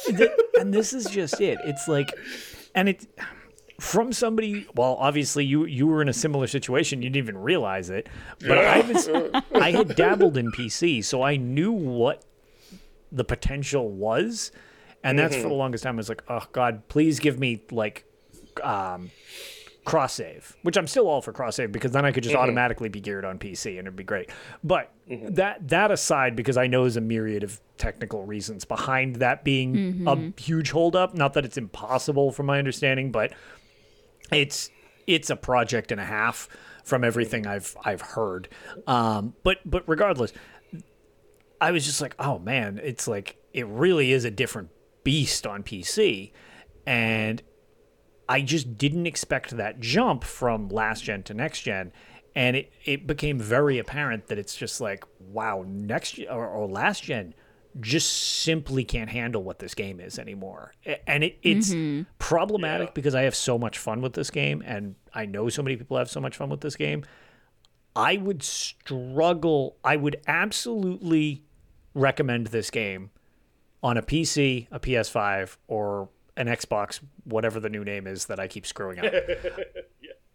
I don't know how comfortable I am recommending it on the previous generation anymore because it is such a difference. It's almost it's almost like unable to be described to somebody who doesn't have it, because actually a few more people that I know recently have gotten next gen versions on their Xbox or the PlayStation. And they were like, you weren't exaggerating. I was like, I was not. I was like, I was like, the joke from console was, why does it even say this is an unusually long load screen? Because this is every load screen. Like, that's just, it's just what it is. Now, my PlayStation 5 actually loads about 1 second faster than my PC with a solid state drive. Wow. Nice. And it's like, I'm like, I don't even understand. Like, that is mind boggling to me because I was like, this is basically just what I wanted the whole time.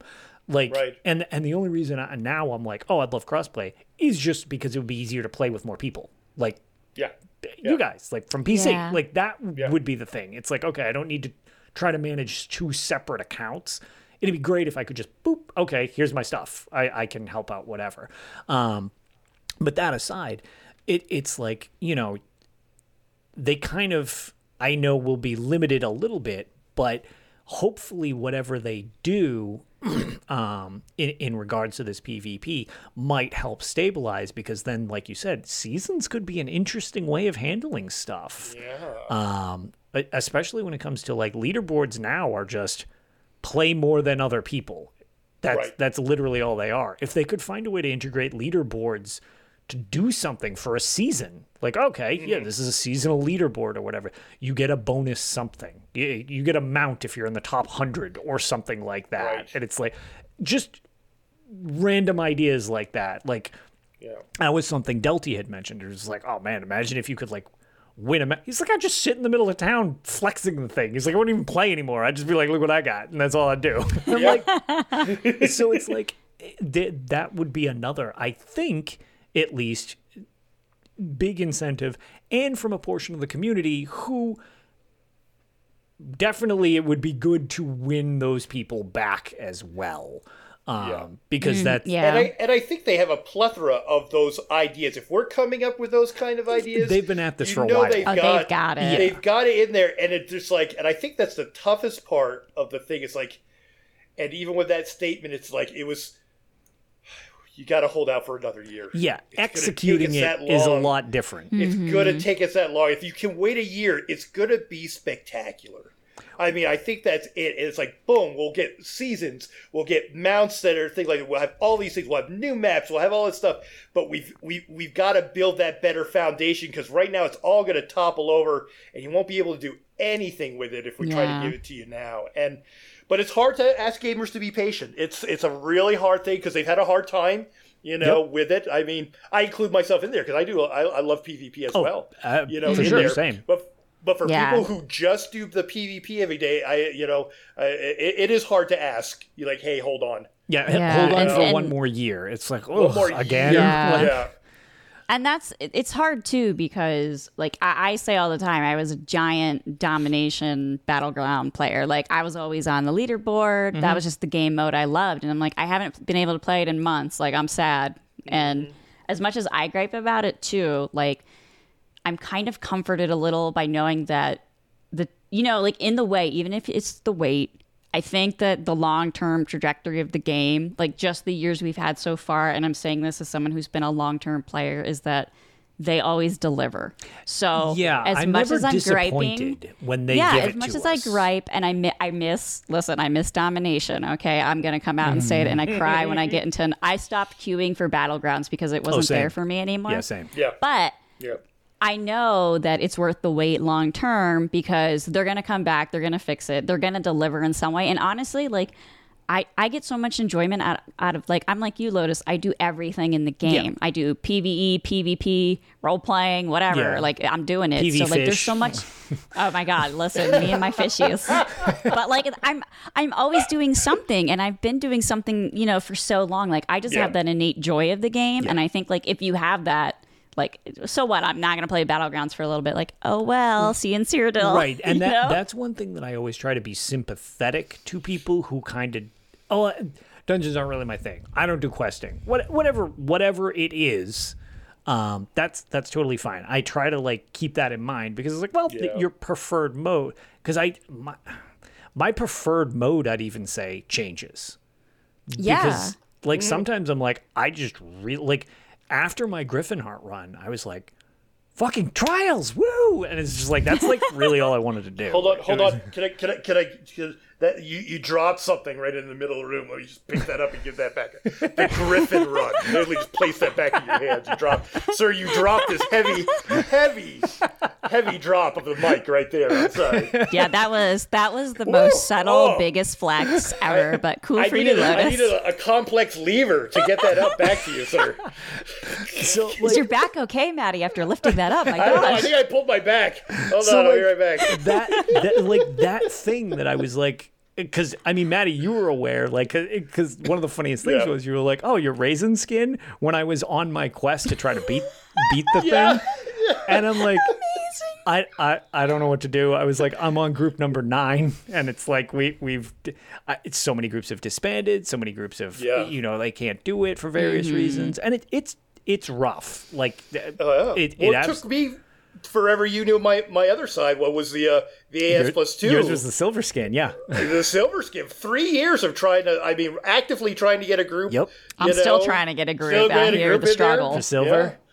Yeah, no, it's and like for things where you have to, like we were saying earlier, trials, it's your group. Like you can't carry a group, so like you need everyone to be, and finding those people they're out there. It's just like finding them, or like me, I have the hour of night problem. Like, I'm sorry, I go to bed early probably. They call me Grandma Avron, but like I can't.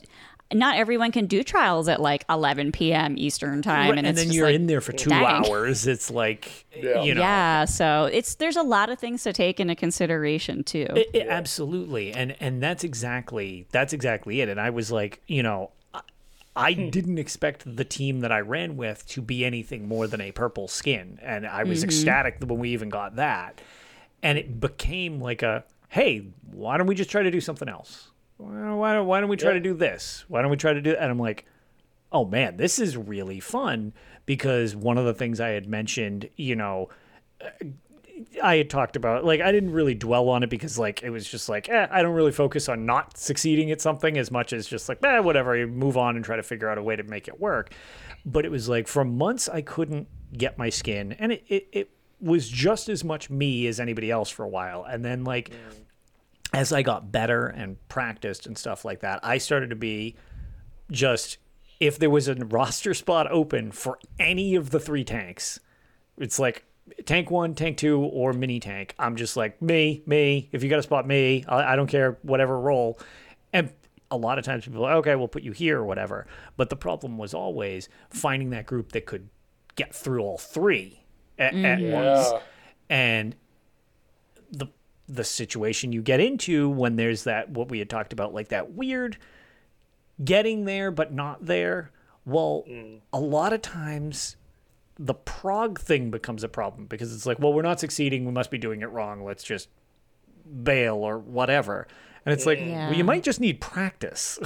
Like, that's what a progression group does. They progress through it till you beat it. Like, and you have to be willing to go back and do something again and again and again. And like some people struggle with that. Right. And that was just kind of the situation, was because I was in this weird spot for a while where it was like, oh yeah, we'll totally let you on said team or whatever. And it was like, but we need a POV showing you can do it. I was like, well, I wouldn't need to be on a team to get it if I already had it. Like, that's like, what? Right. But that was the weird thing, is a lot of people were like, well, you can't prove you did it then. I was like, yes, I know, because I'm trying to do it. I'm not trying to prove that I did it. I'm trying to prove that I can physically do it if I'm given enough of like time with it. So it's that like weird catch-22 of, you need experience to get this job. Okay, well, how do I get experience? Yeah. We'll work this job. You work this job, you get it. Right. What? So yeah, and it's like, you know, in this case, we're talking about the raisin skin, which is like, okay, that's good. The silver skin is another one that was so funny. I think because what people have to know about this is that I am in awe of Lotus's achievement because, like, when you see someone that up to the point of where the game is and you can't do anything beyond, that he has 100% completion, you're just like, you exist? It's like you're a unicorn. What's going on there? And stuff like that. And so when you have something that the Lotus does not, there's a few people with more points. There's a couple. Fired a little bit. At least this is the dramatic retelling that I have of the situation. I mean, it was because it was. Just like, I may have teased you a little just because it's the only thing. little bit. I was like, oh man. I was like, and it's so bad because, like, again, back to the idea of incentives off that is. A lot of people love skins. They love mounts. Fashion scrolls is their thing. And everyone knows fashion scrolls is super not my thing.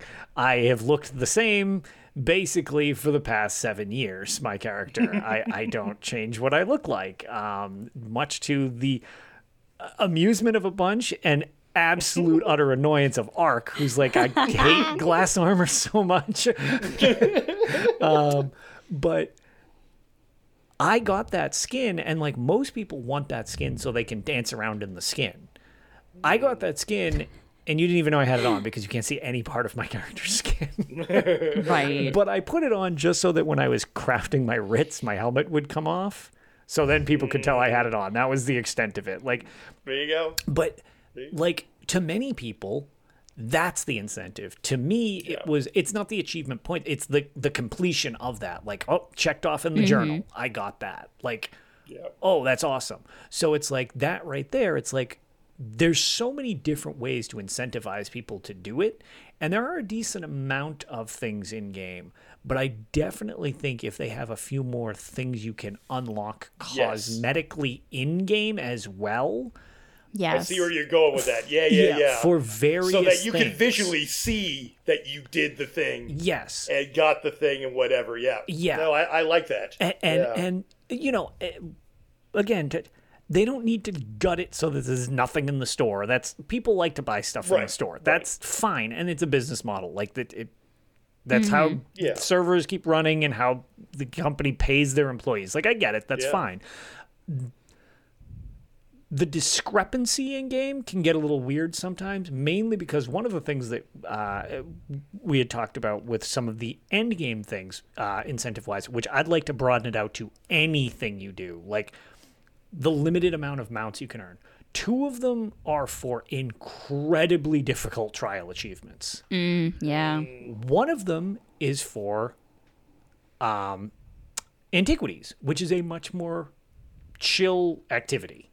Getting the leads, you've got to do various things, but for the most part, that's a more chill activity. It'd be nice if they could fill in a couple more gaps for the different play styles, because we keep saying there's so many different ways to play. It would be nice to have. Yeah. So it's like, Well, no. I mean, I think I've got what you're going with. Yeah. Mega endeavors. uh,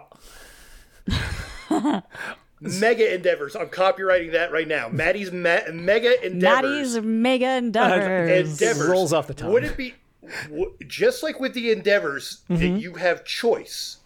okay. Wouldn't it be nice that you had some high level in different aspects to get that Godslayer mount? That you could either go and do a trial. So like earn it in a different way. Earn it in a different way. You could get that mount if you did a whole bunch of trials or dungeons. You could do it by having Grandmaster Craftsman. Interesting. I hadn't considered like alternate I ways just thought of doing this something in there, where the endeavors are good because you have 3 out of the 5 choices that you can be able to do because that's the thing that you're into. Yep. Could you have these types of things that aren't just trial locked for the upper? Right. Which I think that would be, that would be interesting. Is that, I mean, I'm just spitballing that. That's I was like, an interesting idea. And if the thing I think which could kind of play into that is find an involved way of doing some unlocks going forward like that. Right. I could see that being an interesting, interesting new way of kind of doing something where it's like providing some incentive based on how you play. It gives you incentive to play regardless of how that play necessarily is. Because one thing that the Golden, way back when that was added to the game in Cyrodiil, was basically a PvP version of an incentive because it's like, well, I don't want to have to keep going into dungeons to try to get these monster helms. Like this is, so they added that, and it's like, well, now you can buy the monster helm with AP, so you can get what you. And it was another way of doing something, and it didn't force PvPers who really just didn't want to do dungeons because you're not going to get a monster helm not doing a dungeon. There is no other way to do it. They gave another path to do it. It's kind of interesting to think, on your point, of different paths in order to do some things like that to unlock stuff. Interesting. Yeah, I actually didn't consider that as like a way of doing something. The one thing that I always thought was really interesting, and like maybe it kind of gets towards like what Maddie's saying is, so we have achievement like all across just the PvE zones. There's achievement vendors. Oh yeah, the vendors that sell furniture. I love the vendor. That was a great concept if you like housing. Yeah, so that's really cool for housing. But one of the problems I had, and then I was like, what do I do with all this? So I have so much gold in the game. Not to brag, but like you're very Let rich. me go down. Let me pick it up. I'm wearing my back brace. Hold on. It's been piling up in the bank over the last 6 years. Okay, here's all that gold back to you. The Iron Bank of Avron. But like I've gotten, and there are people, I don't even have a lot, and people have so much more than me. Like I have a friend that just tosses, like, oh, here's a transmute station. I bought it for you because you mentioned it like 3 seconds ago. I'm like, how did you afford this? And she's like, oh, it's like I don't even think about it. Yeah. But like there's really not a lot to do anymore with gold, especially because they've shifted away from like houses being buyable with gold to like crowns, limited time crowns. Yeah. What I would love to see is like those things like mounts, pets, costumes even, because like fashion scrolls, right? For sure. But more like buy it achievement vendor style, because we have furnishings, so why not like broaden that into other things too? And like one, it's a gold sink because like I literally started buying attunable stations because it's like, what else am I going to do with my gold, right? Yeah, and to that point, one thing that is kind of funny is, and now I can't even place them all because there's too many of them. My one concern, even though I've been trumpeting like some type of cross save or cross play for literally years at this point, you keep your PC economy away from my console economy. Yeah. No. It's happening on PC. It is terrifying when I look at like the EU prices and stuff. I'm like, does that say 8,000 gold to 1 crown? I was like, what is happening? Yeah, but it's just like moving things more in that direction, and I think like that's very accessible because like you may not be into furnishing, but maybe you're super into costumes. Right. Well, hey, there's a costume you could buy, or maybe you like pets, so then there's a pet, and I think that's just a really cool opportunity to kind of like branch into something that's already in the game, but maybe could just be evolved just a little bit. Yeah, and gold sink your way, because again, that could keep that would actually really, I think at least, probably put a check on the economy a bit, because one of the things that I've just, before we move on from economy, which is kind of weird, repairing your gear, as goofy as this sounds, has even become sort of a thing of the past, because they give you so many daily Crown Crate repair things. You don't even need to pay to repair your gear, which you don't. I pay because I'm too lazy to click on the repair kits. I'm not gonna lie. Oh my god! All right, so maybe that isn't that big of a deal, because like ever since I got the auto repair, and actually now with the extra tickets. When we've got so many group tickets, repair especially ones. Group repair kits. I love that one. That's like a a whole. great- Oh, thank you, everybody. Those Whoever are did so that. those are great. awesome. Love Very that communal. edition. I And love that solves extra event ticket problems Yes, so it does. smoothly, Yeah. because it's like, well, you It's a only hold ticket sync. 12. Right. It's a ticket Yeah. sync. It's a ticket sync, yep. Which also is a community positive ticket sync. Nobody's ever mad, oh, how dare you fix my gear in this trial. Like, everybody's happy all the time when you fix their gear. Yep. Right. Yeah. No, I like that, Avron. I didn't even think about that. Yeah. I do too. Those thought last two about one, ideas. too. Yeah, the last two of those, I was like, huh, those are actually very, all right, I like that. So we're Yeah, gonna high call five, Maddie. high five. So we're gonna call it Avron Achievements, and we're gonna call it Mega. What do we say? Mega Endeavors. Maddie's mega endeavors. Yes, Mega's Maddie's Endeavors. Mega Endeavor. See, I like it. yep. I knew I good. brought you Yeah. guys here for a reason. I tell you, we did pretty good on all that. We did on the spot. We did great. Yeah. So then, what I want to ask you last, because I know you have experienced more than just Elder Scrolls Online, which granted we all play Elder Scrolls Online. That's kind of like the running thing at the moment. What is it about this series? Because I know certainly for me, and if you look at my wall of stuff behind me, obviously, the series itself, I obviously love, for better or worse with some of the older games, but they all have their little part to play. What is it about this series that you think is, what is a draw of this series? Like, what is your draw? What brings you into this series that kind of has its hooks in you? Like, ESO, a lot of people, it's the community or they like MMOs, but like as a whole, this series is kind of all over the place. Like it has really different games from each other. And since all three of us, this isn't the only one we've played. I mean, everybody's pretty much played Skyrim as well, but like even outside that, actually, like we've been around this series as a whole for a while. What is it that makes this series, honestly, an incentive to keep coming back to it? Because beyond all of this, the hype starts all anew whenever Elder Scrolls 6 gets more than a screensaver at E3. So, like, Oh yeah. I think it's our home button. We've been just around it for so long and known of it for so long, and it feels lived in.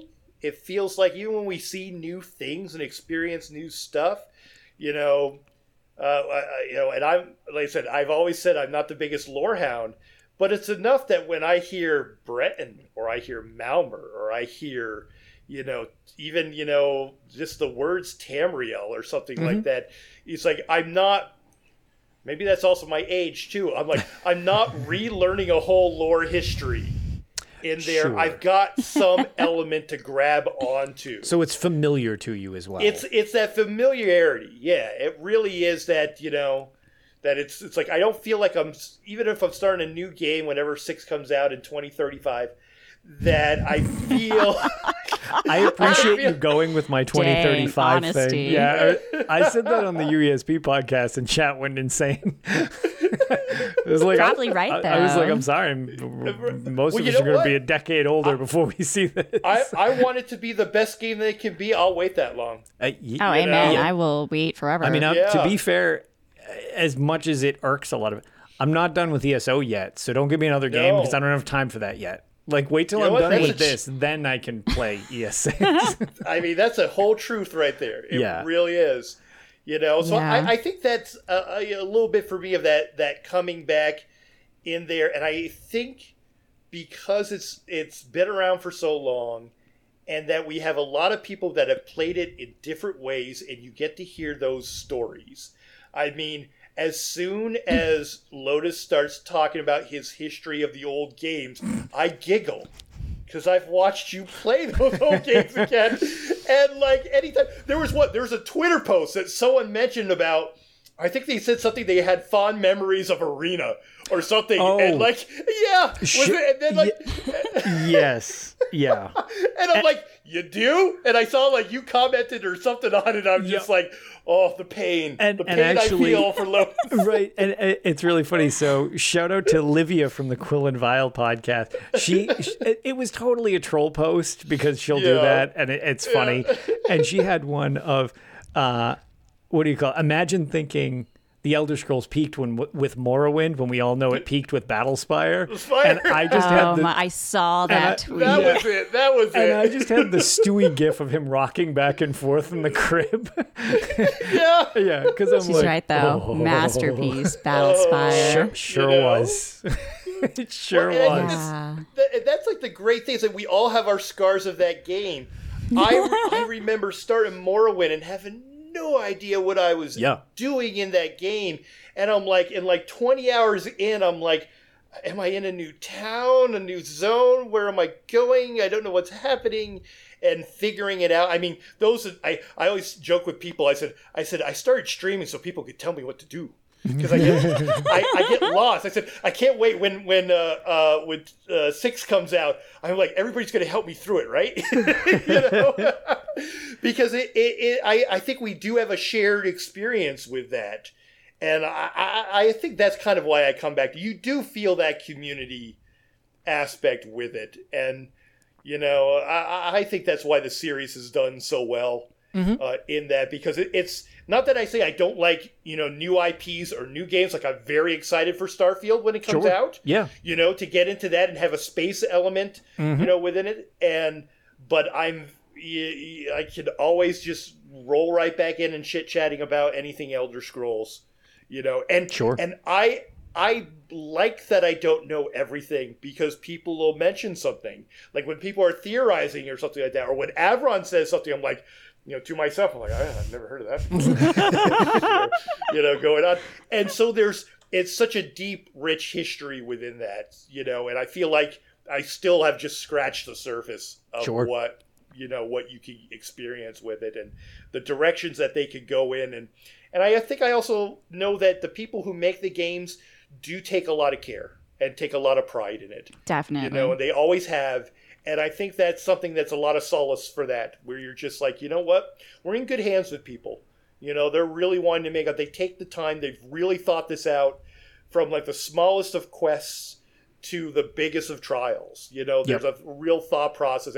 And not to say that like it's all made perfectly and all, you know, runs or do anything like that. Yeah. But you know that there's somebody there that really loves that as much as, you know, we do. And that's felt. You know, I've always felt that. Yeah. Yeah, I mean, yeah, it is a labor of love, the series. And definitely I think for me, it's a little bit of familiarity, because I mean, like when I met Todd Howard, which was like the coolest honor of my life, honestly, I told him, like, I'm sorry, I'm a lifer. Like, I need you to keep making games so like my kids can play these games, because it's been so long for me. Like, I'm not even joking. Like, it's been a majority of my life playing this game series. Yeah. But like what? And I've always been a video gamer. Like I'll play all sorts of series like Dragon Age, Zelda. You know, I got into Genshin Impact when that came out. But like I like those games and I love some of them. But like I always come back to the Elder Scrolls, and like some of it I think is familiarity. But I think the thing that like just personally gets me is just because at heart I'm a storyteller. Like I love stories. I love drawing. I love, you know, creating things. And, you know, this is a very unique and awesome universe where there's just so many like cool things to play with. You know, like when the lore isn't always, it's not a straight line and everything is just like wishy-washy. We'll change it here. We'll amend it there. You don't know what's really going on here. There's just so much to play with as a storyteller. And you know, it's interesting because I came into the Elder Scrolls Online as predominantly a first, you know, like a single player adventure role player. Yeah. Like that, I didn't know what the heck MMO was, you know, and now I'm like, I'm all over it because I'm like, wow, I'm an MMO player now because it just, there's still storytelling to be told and like there's so much to do. And it's just like the creativity and the depth of everything is just really awesome and really just so like just amazing, like the detail in like lore books and the notes found around and just the intricate history of the series. And it's so cool to see the devs like play with it, and they play with it in a very respectful way, you know. And it's always surprising. Like I never feel like I'm let down, you know. Like there's never a letdown. It's always very exciting to me, and I think that's what like just always draws me back. Sure. Like, yeah, because I'm comfortable with Zelda. I've played Zelda since I was like 7. Like, forget it. But like, I don't always go back to that.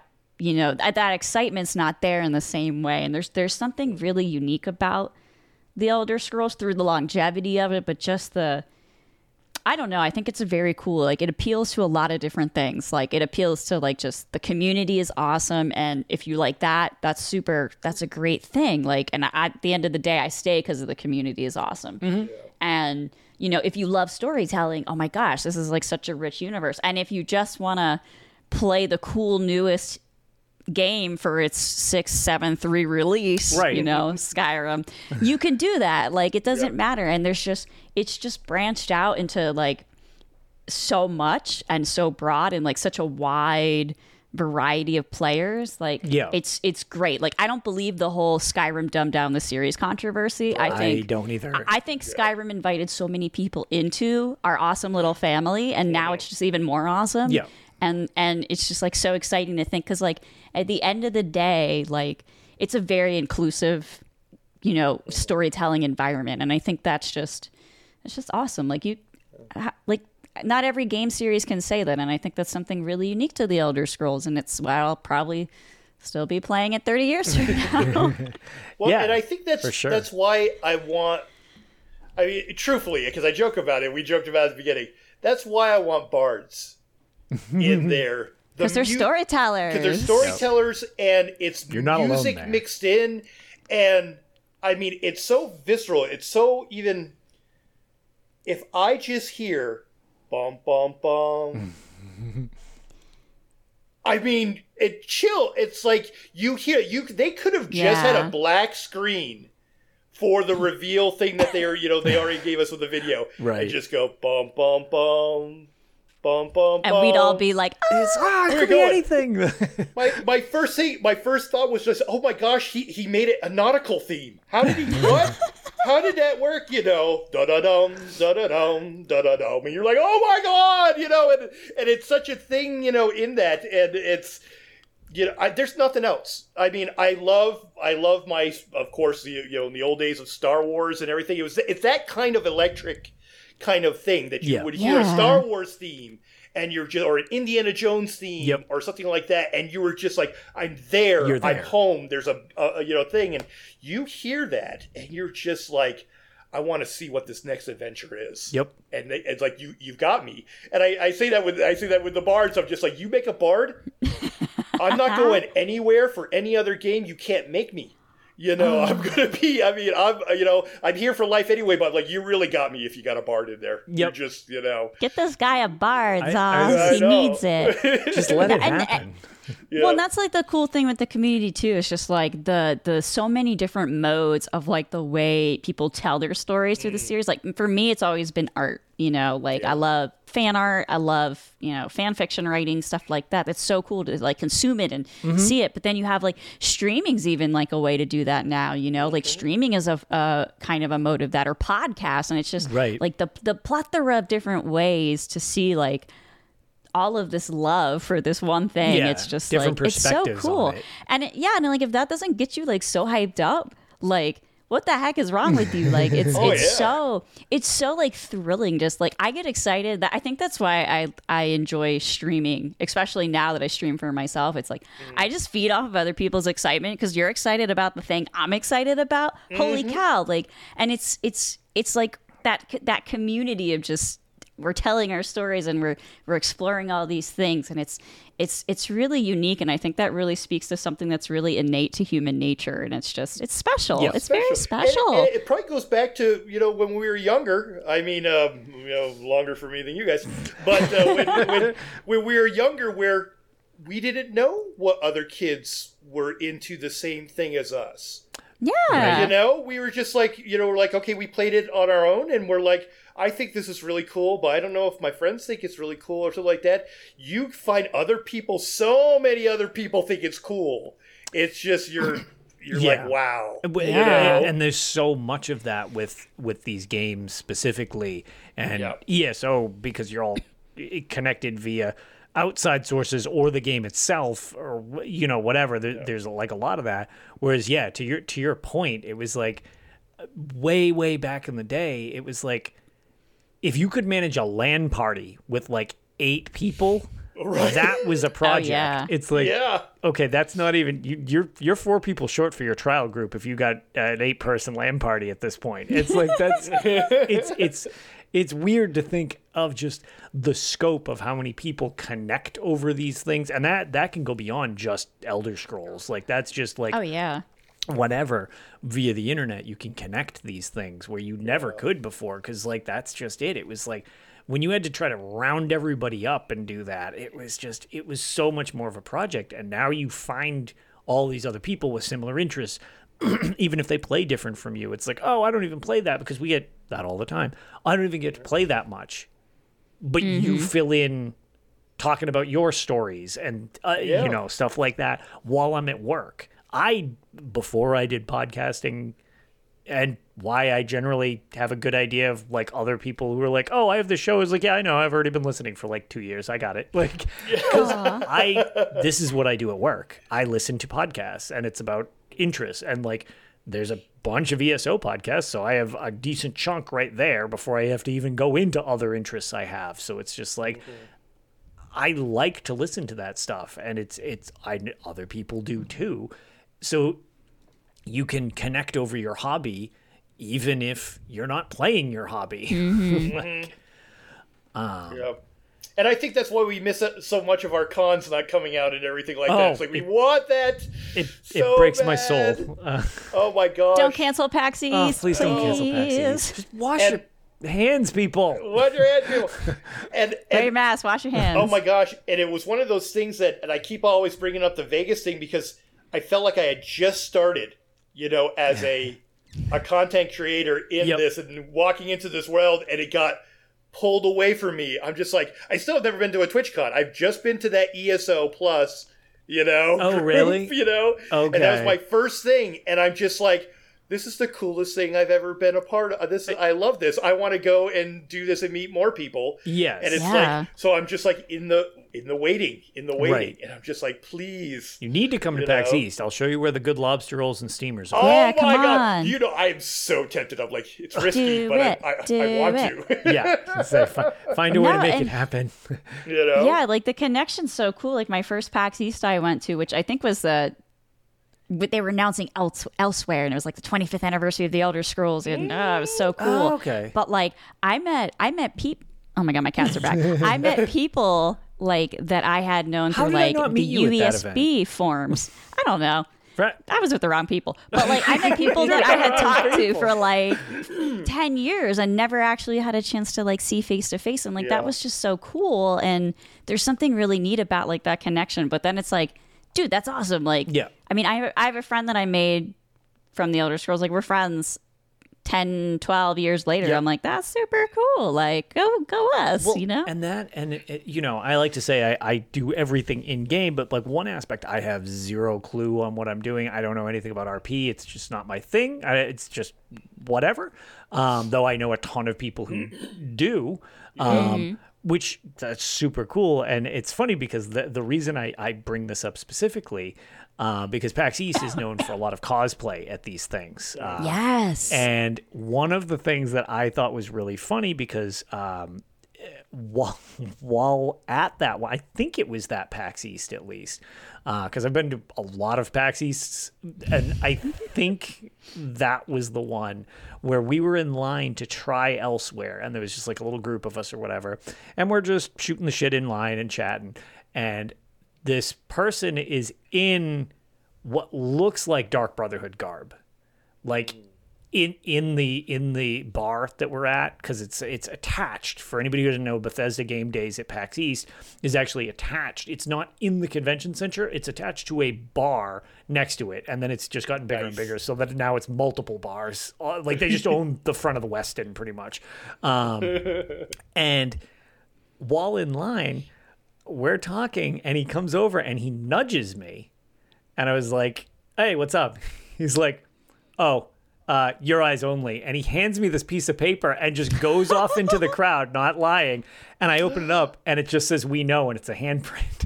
Oh my God, that's awesome. And I was like, dude, who was that person? Because everybody in line is like, did you just get a contract called on you?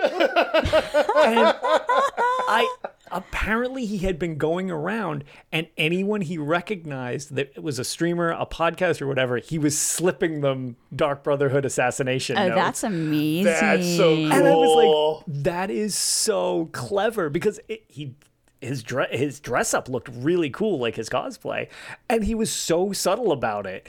And I was just like, dude, that guy just made this line making experience right here, because I was like, what was this? So it's like, amazing. yeah. So it's just like, that's not something you would get outside these weird convention things, or even just like, even if it doesn't have to be a convention, because these things are, even if the world wasn't currently a disaster of us traveling around and stuff like that, these things aren't cheap or easy to get to most of the time. Yeah, No, that's so the other true. thing. Yeah. They're a project.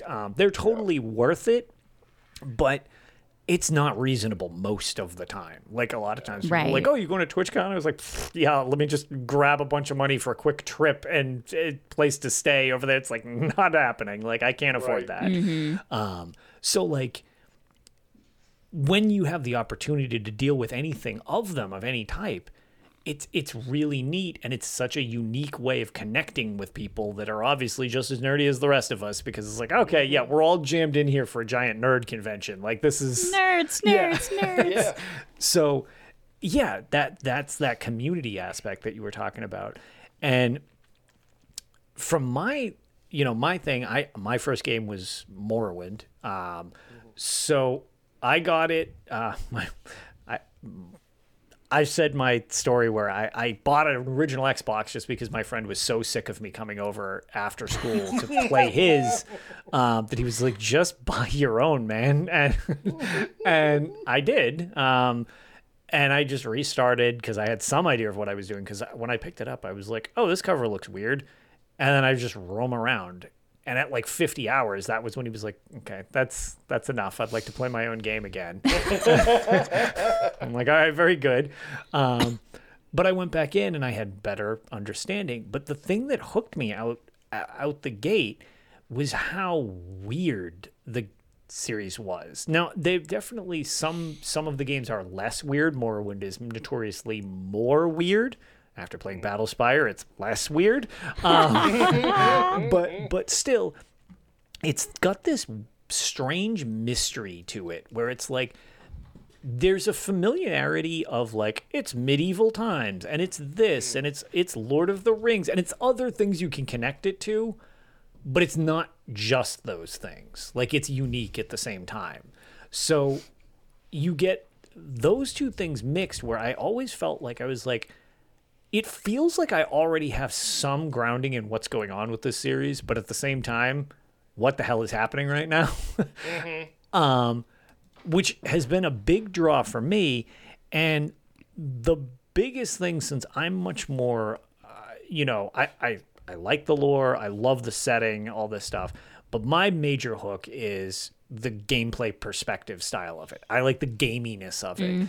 And it like blew my mind originally how big / open this game was, because you could literally just do pretty much whatever you wanted. I was a murder hobo like 8 seconds into the game because I was like, dude, this person just let me club him, and there's nobody guarding his house. I can literally just sleep in his house. I own this now. Okay, I guess I just own this house now. You went all in. Oh yeah, no, it was. My friend immediately told me that he was like, this is why I said you probably wouldn't like this game. He's like, you killed the first person you talked to. What is the matter with you? I'm like, well, I want his house. I don't know. I'm like, but the thing is, and about the openness that I like, is it feels like you're never at a shortage of stuff to do or find in the series, which kind of gives this evergreen quality to them. Because because recently I've been playing Skyrim AE a bunch as well, I still sometimes bump into something that I'm like, how have I never seen this? I have like 3,000 hours of gameplay. How have I never seen this? Like, it doesn't make any sense. And I don't even use mods. So I'm like, what? This is just a vanilla thing that I've just missed in the first 3,000 hours of gameplay or something like that. And it's like that in Elder Scrolls Online a lot of times too. Sometimes it's a little more subtle, I find. I had mentioned it on Lorecast, and I actually have to post the clip that I got. But I summoned Miri, and she's roaming around alongside me, and I was like, oh, my non-combat pet isn't out. So I summoned my Betty Netch, and she acknowledged the Betty Netch when it came in. Oh, that's awesome. And I was like, someone programmed Miri to actually acknowledge if you call in a bit. Like, what are the percentage chance that would even happen to like people? Like, you know what I mean? I'm so glad you mentioned that. Have you heard about City of Ash 1? No. No, what is? No, I don't know. Do I want to be surprised? Is this? Let me say, bring Miri. Well, I can tell you. I don't know if I want to say it. It's very simple. It's very simple. Bring Miri. But so all right. So bring Miri to City of Ash 1. You go bring her to City Ash 1 when that portal opens. Ooh. Okay, so she says something. Really? So again, I know what I'm doing tomorrow. Yeah. All right, cool. I've got an objective. So again, she's reacting to something in there. We all stopped and we're like, did she just react and say that to the portal opening? That's so weird because it blew my mind. Yeah. Like, yeah. And it's so you said so that situation simple. like I didn't know about that one, but this is Go and check that out. With that, I don't know if it has to be a certain position. Yeah, I can see that because I was just running around some random zone the other day. I was probably doing treasure maps, and I walked by a dolmen, and like Bastion had a very particular response to that. The dolmen, yeah, and I was just like, whoa, like I didn't, because like, you know, as a veteran player, sometimes you don't always go and revisit those things. Right. Mm-hmm. And then I was like, well, crap, now I've got to go back to like revisit everything because I want to know, like, what are you going to say, buddy? Right. Like, what do you have to tell me? Right. And that was probably one of those subtle, incentive now to go and just have your companion with you. What will they say? What will they, I mean, we probably all know one that Miri goes gaga for guars. Yes. I mean, who doesn't? Correct. You take out a guar pet and she just has, she's like, So it's big fan of guar. Big fan of guars. Big fan of guar. Big fan of exactly. Everyone loves guars. Yes. I think we can all agree on that. Especially Ark. Not debatable. No, not debatable. You don't get to definitely edit Ark. It'll be too late by the time you hear this. As soon as you said that, I'm just like, oh my gosh, we found something too. So it's like, what else is out there? So there's that kind of nuance to the game. Yes. Even, so it's fantastic. Definitely. And to be fair, one of the things that you had also touched on, before it's kind of like the way to finish up, at least, touching on the fact that you had mentioned, it's like these series are definitely, they always seem like a labor of love. Definitely. From some of the fine details. And it also, you get the weird thing of like, Bethesda is known as, they get ripped on plenty for, is it a bug or a feature and stuff like that. And a lot of it's, a lot of it's goofy and it's not that big of a deal. Every now and then it can be problematic. Some of the old games were almost too ambitious for their own good. Oh yeah, because they were so almost ahead of their time. So that it started way back, pretty much at the beginning, where it was like, this is pretty janky. But it succeeded because, and the one thing that I always say, I get pretty aggravated when things don't work, when they're problematic. Like if something's goofy, like, oh, that mammoth just flew into the sky. I don't care. That's whatever. It's hilarious. But as they tend to do. Yeah, as they do. I mean, they're very lightweight. Yeah, they are. Full of air. It's just all air. Yeah, exactly. balloons. They're all air. But when you have them holding up, like, I try for ESO example for whatever. Well, you could talk about any of the PvP gripes, but I try to use a synergy. It doesn't go off. I die because I didn't use the synergy. Okay, that's frustrating. Like that, and stuff happens every now and then. It's not the end of the world. But if that consistently happens because they've had some patches that have been rough, especially with the work from home thing during Greymoor to start with, when we couldn't light attack during Markarth. Right. That was like super frustrating. All the blocking stuff when they change, yes, the Right, blocking yeah. stuff. Yeah. Absolutely. So those aren't good glitches. Got it. That's fine. But the thing that I always kind of, and I mean, you can not accept it for you and it's too much and it drives you nuts, or you could be fine with it. I kind of, comparatively to other games at least, have this weird soft spot where, because these games tend to be so over the top ambitious with what they're trying to do, it kind of balances out for me, where I'm like, as long as it functions, I don't mind too much, because I can do all this other stuff that I can't do in other games that I play. That just doesn't happen. And even comparatively massive other games. One of the ones that, and this is not meant as a slight against The Witcher 3, which I've been playing and really enjoy The Witcher 3 video game. That game is huge, like really, really big, and it's notoriously massive. The first thing I realized about that was I can't just pick up every little piece of crap on the ground and stuff it in my backpack and then try to make a statue out of it, and then try to shoot that statue across a field with an arrow to see how the physics respond. When you add all of that stupid crap that I just did into a situation, no wonder weird stuff. I've been a beta tester for other games before, like not, hey, here's access to the beta. Like, I literally beta tested games back when that wasn't an incentive to pre-order, but it was an actual thing that you couldn't really get access to. And now it's QA testers that they have, behind the scenes, like actual QA testers. I can't fathom trying to QA these games. Oh my gosh. It's massive undertaking. It sounds impossible, because all I could think of is, I don't know if I think it might have been the No Clip documentary. They're so good about the Elder Scrolls and stuff. Well, the No Clip documentary, not sponsored, just go watch those. They do great documentaries. But they do an Elder Scrolls one, and I think this might have been where it was from. But if it's not, it was some article that I read. I wish I had the actual quote. I didn't expect to actually bring this one up specifically. But one of the things that, when Oblivion came out and they were doing their Radiant AI, where they had these cycles to make them, they didn't just have they basically were programmed like, I need to eat, I need to go to bed, and this is why I'm not here at this time, and I have to go to my job. And I remember being so amused by the fact that they couldn't figure out why one of the prisoners in a jail cell who was supposed to give you something kept getting murdered. Like, he was dead every time you went there. And I was like, just watching the thing, and they were like, we couldn't figure out what it was. So we're watching the Radiant AI.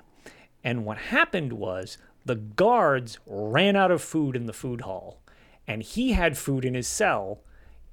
The guy would try to defend himself. The guards would beat him to death because they had weapons. No he was way. a prisoner. And they Yeah, and it was something they Brutal imperial justice seriously. right there. Wow. But I They're forget bad exactly. I guys. think they said what the fix was something along the lines of like they needed to provide more food to the guards. Like they needed more food items on the table because then by the reset they wouldn't run out and like try to find more food or something like that. And I'm just like, dude, what is that? Like, like imagine trying to find an error like that. Like, Oh gosh, I know. and it's Yep. like that's where you get these things where I'm like, I can't imagine. It's like, oh, I got this really crappy bug. I lost this item or whatever. And it's like, oh, it turns out the reason is because you had 47 watermelons when you walked through the door and it was like 7 p.m. Right. on Turtus. Any other day, you would have been fine. But you walked in then. It's like, and that's where the game ate itself. It's like, And that's where you always hear it say, you'll hear it on Rich's stream, you'll hear it at other places, too, that and even Ninja will say this a lot because he's got a lot of experience with it in his past, is trying to recreate a bug ugh. is one of the hard. hardest It's a things nightmare. ever to correct Yeah. it. Because you can't recreate it. And I remember I had an epiphany moment, I think it hasn't been that long. It's been like a few years, maybe 2 or 3 years, where I realized they can't recreate the amount of people being on a server at the same time to test all Right. those stressing bugs. Yes. Oh yeah. I think it just hit me home. I'm just like, how do you ever do it? So you got to make your best guesses Yes. A lot of how it. those stresses in there. Right. And so when things break because of a stress issue, that's the only You time you're able literally to have to guess at Yeah. the markers because you don't have an active sample size. That's the don't same. have that, and like you said, I mean, we think that it's an easy fix, but what if they told us that like the fix for Cyrodiil that they figured out was exactly what you said, is that they had to make sure that someone never went through a door with more than 47 watermelons, through a thing at this time of night, and that's what keeps the things you never know. Right. You Right. never know. Back in the day, actually, I believe one of the performance fixes in Cyrodiil was they had to get rid of some of the deer. There were too many deer running around, and it was causing issues. So they had to it was a long time ago, but I'm almost positive that was at one point like something to fix performance at a specific keep. They're like, we got to quell the deer population. So they like wiped out some of the deer. They're like, nope, too many deer. It's not helping. The only reason I went to Cyrodiil was because of the deer, man. Yeah, exactly. I really, haven't right. been in Cyrodiil since. No. And it's truly, it's an amazing point that you just brought up with that. Yeah. Yeah, so it's just like, so at the same time, it's weird because it's a selling point and also like a detriment, I guess, to the series at the same time. It's like, it's so ambitious in so many regards where you can do just so many weird things.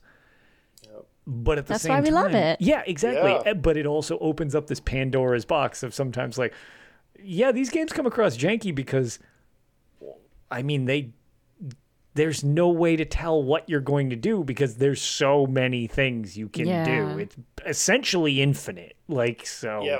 And and now because the game is so many years old, you're putting years of, we never predicted that this would ever be a thing or this would ever be. Right. You're Yeah. going off of, what did they say? Like, was it 2014? They came up with something or other, and then like it breaks in Right. 2022 because we never thought this would ever happen. Right. And they had Ever. that code purge where they had to get rid of the old code because it was spaghettiing so badly. So they're like, well, we're just layering code. Well, we need to do that. That was a couple years ago, but it's like, Or the mail. Remember the mail one that we hit? do you remember the mail Oh thing? gosh. Yeah, if you I wanted- remember that. The mail was tied to the queue for dungeons, for the Yes. dungeon queues, right? Am I remembering that right? That I think that was what the problem was. Yes. Yeah. Because You that's know, why it had the delay and the ping when it went. Yeah. And it would Yeah. click when you would zone port because it was the same instance transfer that you would get from a dungeon, I believe it was. Right. Something like Something- that. yeah, That might something be like that's that. probably Yeah. oversimplified or whatever. Right. But like something along those lines, I believe it Yeah. was. So- And that's just it. And it's just like so many of these systems now are built on an engine that was essentially built way, way back with the, we're dealing with the most recent one of ESO.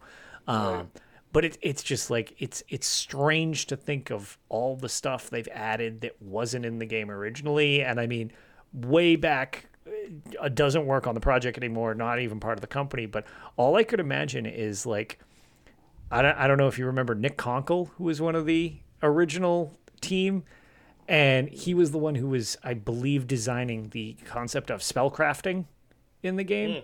Oh yeah.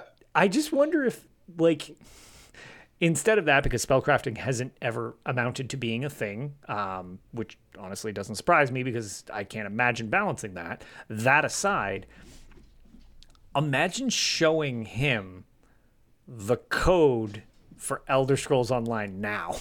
Oh, it's like it's probably like, what is animal. this? Like, what am I even looking at? Like, it's so, that's just it. There's so much.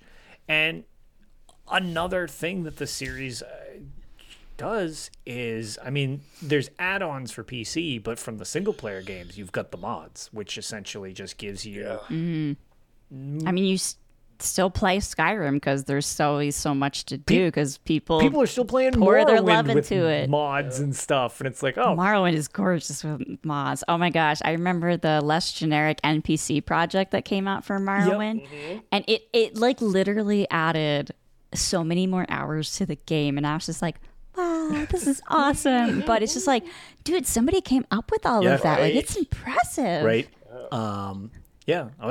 The greatest mod that's probably ever existed for Morrowind is 100% chance to hit. I thought you were going in a totally different direction than that. And that, I was like, oh yeah, Julian the Ashlander. Nope, wait. Who is, by the way, the greatest. Yeah. That was amazing. I've heard that. I actually haven't ever played that one. It's good. I've heard that. It's amazing. Yeah, the one that I just always find it so funny because that's the thing that turns everybody off with Morrowind. Is like there's a mod where it changes it to you always hit, and it changes the damage rolls just like in the later games. So instead of just sitting there and it's like I can't hit this scrib, it's just like whack, I hit the scrib and it did 3 damage, but at least I know I hit it. Oh my god, that's so funny. Dang, you set me up for that one. Anyway. All right, so I think that that covers that, as this is turning into a Usual Tales episode. So why don't we jump into, before we close things out, Maddie, what have you been up to? Got any interesting tales? Get into your bard setting right now. Let's see. Interesting tales. Oh, what am I doing in games? Well, one of my big things has been a lot of the dad builds. Yes, you've actually produced a lot of builds. I did, and it's one of those things with the thought of, what can I do to be that's fun, effective, and to maybe just get to that level that we were talking about earlier, where just normal trials. Yep. Because to think about it, because everybody wants to do meta and do anything, so most of us... We do normal trials is probably about as much what we really end up doing. Right. Or normal dungeons, because we do a lot of random dungeons and stuff. And, unless you're with a group that, or a guild that wants to do it and stuff. So I'm like, what can I make that's easy for the person to be able to do? And then recently, what can I do that actually helps people with their hands? One of the things that I know as I'm getting older, even though I love my mag blade, if I parse too much of my mag blade, my hands hurt. They're... So, as somebody who doesn't generally DPS as my main focus, when I went through for my Extinguisher of Flames, before I kind of took like a little hiatus from Trials Prog, well, since I wasn't going to be on the Godslayer team, it would be less useful to train me as a Godslayer tank, where I could just be kind of like a buff DK. And I was like, okay, yeah, this works for me. I'll try to just get good enough to pull my weight through this. And by the time we got it, I was just like, how do you people DPS all day? And when it was like, what do you mean? I was like, my hands hurt. I was like, this is killing my fingers. I was like, I feel like my trigger because I use controller whether I play on PC or on console.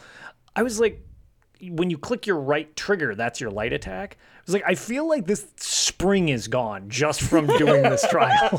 It's like, so I totally hear you. Yeah, it's just click, click, click, Yeah, click, just click, click, you click, know, click, just click. constantly. Yeah, you do go through the mice. I have backup mice because I know it only lasts me about a year now because of so much of this stuff. Yeah, the clicker will go. I'll notice because it starts to like double click everything every time I single click. I'm like, yep, the little thing's gone.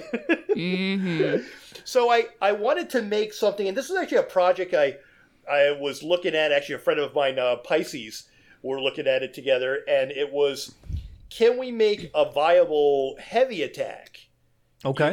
Build that's easy on the hands and Sure. still does a lot of damage and stuff. Because for people that don't know, the game is really based on a lot of light attack weaving to do the ultimate, the I don't want to say prescribed, not ultimate type of damage, but the to get the most amount of damage you could. Yeah, the better you get at light attack weaving, the more damage output you're going to have. It's the way to maximize your maximize it, exactly. Yeah, and so but that's where that skill comes in of doing that. And so, can I have something with a heavy attack build, where a heavy attack that you just hold down the button for a while and let it go off, and the one that kind of feels the best is the lightning staff, because you're not just winding up for one damage like you do with an Inferno or a ice staff. Sure. You actually connect with the target. There's damage going on as you're holding it, and then you get a big damage at the end. Right, the big lightning blast. The big lightning thing. So I always felt that was, for a heavy attack build, always feels the best, because you feel like you're not holding on to that heavy attack and then it dies, or you miss it. Or whoops, I missed. I got no damage. Or something like that. So, and there are sets out there that actually maximize that way of play style in there. There's the Fallible Aether, where you can get out of pretty easy of a normal, like all the normal Craglorn trials and stuff and everything. And so you've got a lot of access to you. And then you can have a mix of wonderful different types of monster helms and stuff that really add to it. And so there is something along with that. And I try to also get like a single bar, because even the switching back and forth between bars can be an issue for a lot of people. They either get confused with it, or again, it's something that you feel like you have to click fast to be able to do. Yes, and it can definitely mess with your rhythm a bunch. As somebody who's like, again, DPS is not my strong point. And that's usually where I would botch my rotations, getting in at least when I was starting. I got better at it, but it's also why when I went for getting good, so to speak, at VMA, when I was like, okay, I really, really, like, the last achievement I have in here is my Flawless Conqueror. I need to get good enough to beat this without dying. And that was my thing, was I ended up with a werewolf build where there is no option for a second bar, because you're a werewolf and your option is werewolf. And that was where I kind of got in the flow of like, okay, I've got the pattern of this. And then when I had jumped to Mad DK, it was kind of like, okay, well, one bar I can manage. I got to get used to one bar, flip another bar, back to one bar, flip another bar. And it's just like, I was kind of glad that I learned in 2 chunks. And if you can just have an effective build on one bar, that's going to be a nice pick up and play type of deal. Yeah, and that's actually, that's a great way to say it. It's that pick up and play, not difficult to do, it's like that, and it gets you into the content that you want to enjoy. Yeah. I call it, I say it's with the dad builds, I said it's the New Balance revolution. So it's the New Balance shoes. They're comfy. You're going to have fun with it, and you're going to do enough damage and do stuff. And so it's really been one of the things that I kind of, stepped into, pun intended, of doing. Nice. I appreciate the New Balance joke continuing. That was good. That's in there. because I made one with a Frost build, and people started to make it, and I was like, really, you're making this? Yeah, and I'm having a lot of success with it and everything. Yep. I'm like, well, let's see what I can make with a Dragon Knight. What can I make with a Sork? So that's been kind of my stuff lately. What can I make in there so that it allows people that, hey, we're gamers, we're still in there, but we're getting older, and it it'd be kind of nice to not have like you say, have my hands hurt, to do something, and so I can get the most out of it. So that's been kind of my fun joy lately, is doing that and then showing those on stream and making some YouTubes and stuff. So it's been a lot of fun, because when people use them and they're just like, oh, that feels so much better on my hands, I don't have to have like perfect. Yeah. No, I totally hear that, because I was going to say that I'm not going to lie. When I sit down to play a video game, I don't want to take the same amount of pre-workout I have when I go to the gym just to try to get my hands to hold out for a par session. So how about you, Avron? What have you been up to in, I don't know, forever? Because this is the first time you've joined us. So what have you done in the last 7 years? Well, game-wise, I mean, gosh. Well, one of the things that I kind of did recently, and then I'm figuring out how to grow it, is it's something that I kind of wanted to do. So I recently got away from like a very, not super toxic, but just like, one of those things we were talking about earlier with like people that want to be really good and just aren't there yet, so they take it out on everyone else. Yeah, they're not looking to improve so much as looking to blame somebody for the reason they're not clearing it. Exactly. Yeah. So I finally got out of one of those guilds, and I was like, I'm way too old for this. Like, I play these games to have fun, and I just want to like have a chill, cool environment. So I made my own guild. Yay! I made my own guild. There you go. Yay! Hey, you took the initiative. I took the initiative, and I told my friends, I'm like, I'm going to make this guild. No pressure. If you want to join it, you can. But like, this is what it's going to be. And it's just going to be like meeting everyone where they're at, just a really fun, inclusive environment. So I started that on PCNA, and I've started to get some people coming in, and it's so cool, because I've gone from hearing people just say like, oh, like, God, this trial's coming up, I don't want to do it. Like, oh my gosh, like, I don't want to run with so-and-so, because they just tell me that it's awful. So just people, like, we just laugh. Like, we laugh, and everyone's like, oh, this is just so much fun. And, like, that pressure getting off of people is really fun. And it's nice, too, because it's just like, I need a guild on Avron time, which is like, I wake up at 4:30 and go to bed at 9 p.m. unless Maddie invites me to trial. Like, or I invite you to Tails. You're doing a great job. I'll stay up for you, Maddie. I was going to say, you're doing a great job being awake now, too. I know, right? Like, isn't it impressive? Well, Avron, I just want to say I do have a guild spot open. I'll throw you an invite if you want one. I would love that. Cough, cough, so do I. And it's okay. I'm gonna have two of the biggest streamers in one guild. Let's do it. Yay! But like, and it's really fun, and I think it just taps. Like, it's been nice for me because it's tapped into that whole philosophy that I've always had, which is just like, have fun. Like, it's a game. We're here to enjoy it. Like, and if you want to do like, we're talking about, we started at nothing, and now we're talking about like putting together a core for trials. Sure. And, like I said earlier, I started out with just me and a friend going to Cyrodiil. Now we have a giant once a week Cyrodiil circle, and like, we go in and we get stomped on, and we just laugh, and we res, and we get up and we do it again for like 3 hours every night. And it's just like, it's so much fun. And that's really helped me kind of like just reconnect with the things I love the most in the game. So I've been enjoying that. Nice. So if all of you all want a nice environment, and you're looking for something that's really inclusive and just, and we're here to like help you learn, and you're on PCNA and you just like fun in whatever format it comes, hit me up. I'll send you an invite. Let's go. And that's the perfect scenario that you just kind of say. I don't know, maybe because it's just been in the ethos in the last few weeks or so, is that I've seen so many people say that to their communities, and saying, if you don't like that toxic position that you're in, leave it and start your own. Yeah. And people are like so afraid to start their own. It's like, no, Avron started with two people in that, and then you just slowly grow, and you make the guild you want to be a part of. In there, don't be afraid of that. You know? And if you're out there having fun and you just have that positive vibe, people are attracted to that. Yeah. People are repelled by negativity. Right. And like I always tell people that they're like, "Oh, well, I've had really bad experiences." It's like you've just seen the minority of the community, and it's really easy to avoid them because like negativity attracts negativity and it repels positivity. So like leave them because they're all going to sit there and be miserable together. Come on over to the other, they're like the 95, 90, probably even higher, 98% of us, like we're all chill, having fun.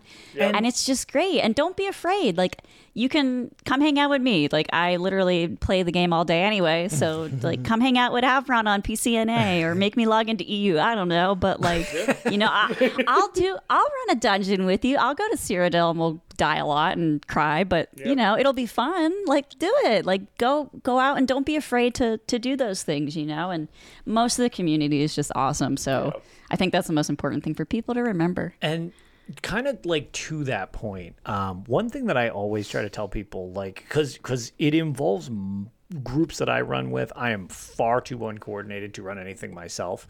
But when I organize achievement trials, people are just like, what is happening in here? I'm like, does everybody shut up and just do the thing? Because I don't know what's happening. Like, there's way too many people talking. Like, I don't know how to organize this. There's cats everywhere. So the thing is, though, like, my jumbled mess of runs that I've had are usually pretty fun. Shockingly, we usually get what we're trying to do done when I can organize them. I don't like, if there's 7 of us or 8 of us committed, I'm like, oh, I'm not going to just waste everybody's time for this. I'll try to find another time where we can get 8 plus 4 more that are interested.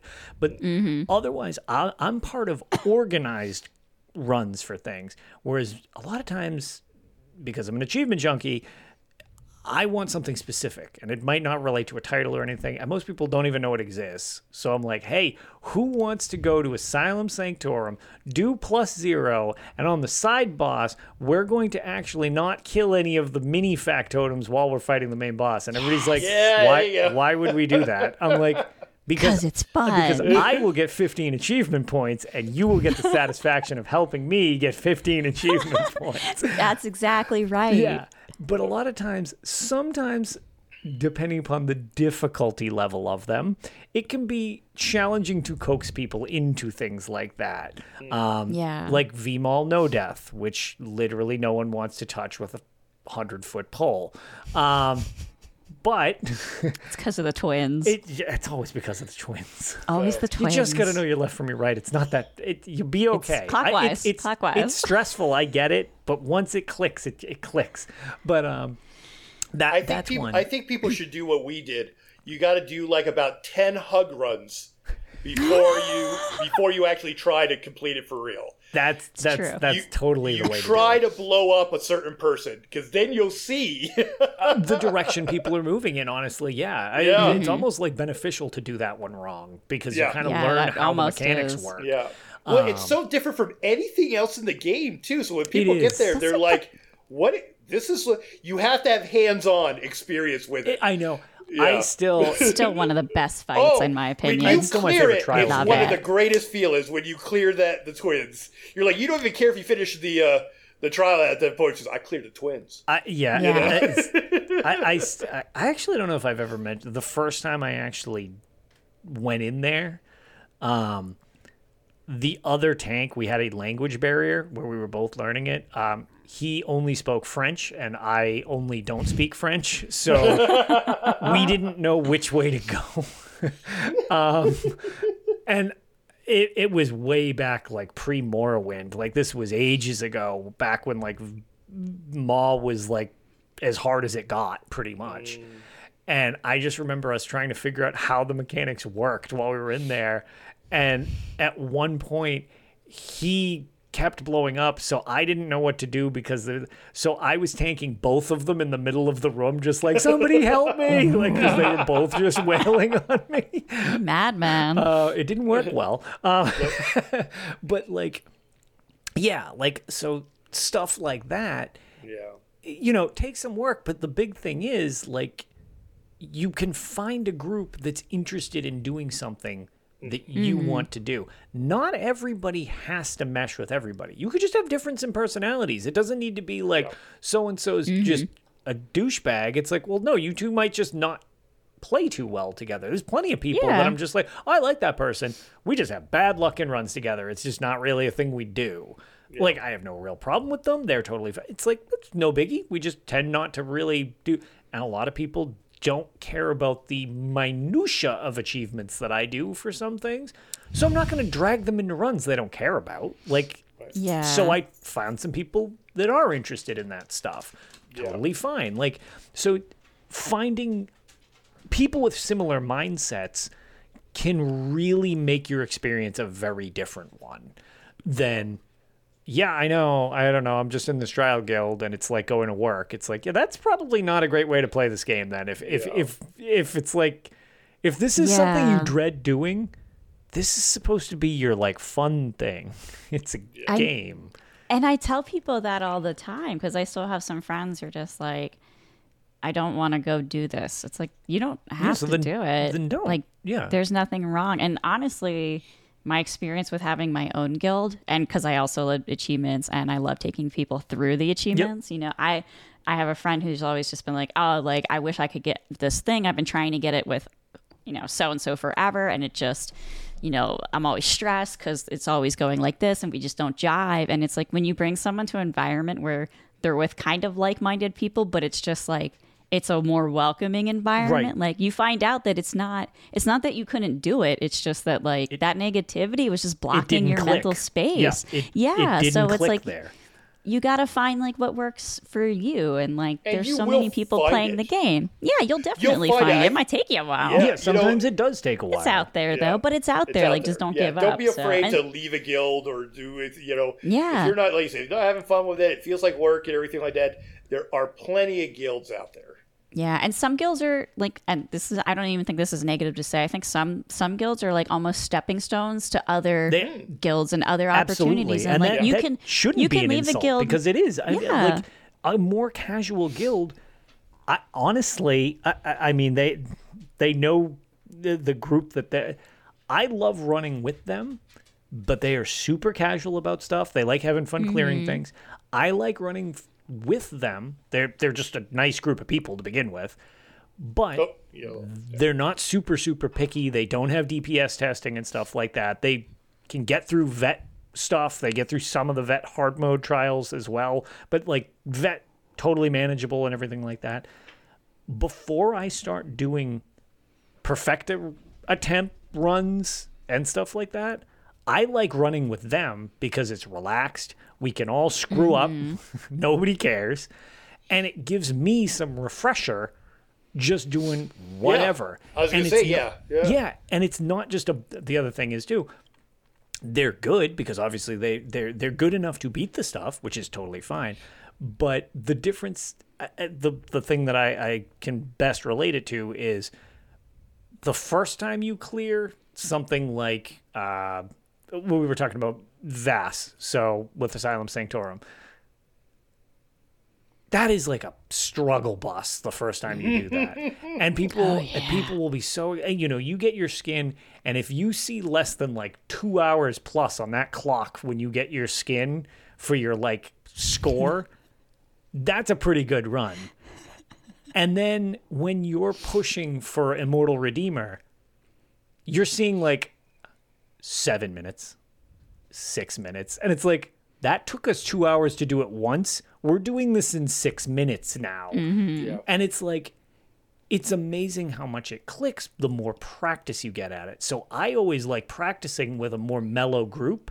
And then it's like, okay, now I'll join a group who's like, yeah, min-max style, let's do this. And it's like, okay, now it's just reps to get it perfect. Yeah. Because I got my refresher. I don't like going in and being a detriment because I'm like, what the hell am I doing exactly? Like, that's not that type. It's two different groups. I love running with both groups, but there's a time and place for each of them. Yeah. Finding the one that works with you is, you know, and some people might only like bleeding edge stuff. Some people might never like that stuff. Like, that's totally fine too. It's different demographics. And as long as you find one that you're looking for, that similar mindset should probably work. It's the problem with the toxicity comes from people having different goals. If you have 4 people who are looking for a trifecta and the rest of the people are looking for their skin in something, that's not a good combo. You're asking for people to get upset with each other because some people are going to be annoyed that they're pushing too hard, and the other group are going to be annoyed that they're not trying hard enough. And it's like... And that's the problem with leadership of a guild. And that's one of the things you have to kind of watch out for, is that if you have someone, and that's where we talk about that toxicity in like a mid, not quite there kind of thing. It's like, I would never try to go for any kind of trifecta with a half pug group and in a group and thing like that. And too often you'll have these people that try to do those things and you have maybe 4 of those people, maybe just like a third of the group, have never even been in a veteran situation. Yeah. So for that person to be mean towards those people is very unfair. And I think that's it is. Yeah. So a lot of times that's where the thing is, that you'll have someone and they're yelling at you and doing something like that, and then that's their first experience of something. I think leaders of guilds have to realize that if like Lotus said, it's like your goals have to be aligned with that. Yeah, and being a leader is tough too, because you have to be able to really say like what the goal is very clearly and really... you have to be willing to say, like, listen, you're not aligned to the goal. Like, this isn't the thing for you. Right. And I think, that's a very scary thing to do, because you don't want to not be, like, welcoming. But that's not, to me, like, that's not being unwelcoming. That's just being realistic. And, like, everyone's going to have a much better time when you're just with people that are, like, the same play style and the same goals as you. Right. And that's why you have 5 guild slots. Like, you don't need to be in one guild. Go join 4 more. Like, heck, and jump around. Like, I have a trials guild, I have a casual guild, I have a trade guild, and I've got my guild now, and they're all there for different things. I love them all equally, but I go to them for very different needs in the game. And, like, that's how it's supposed to be done. So, like, don't be afraid to do that either. Exactly.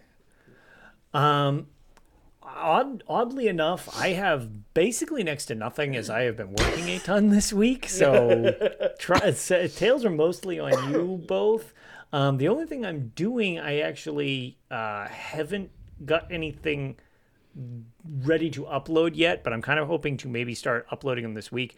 I have a lore-based ESO dungeon thing on the way soon enough. Lore!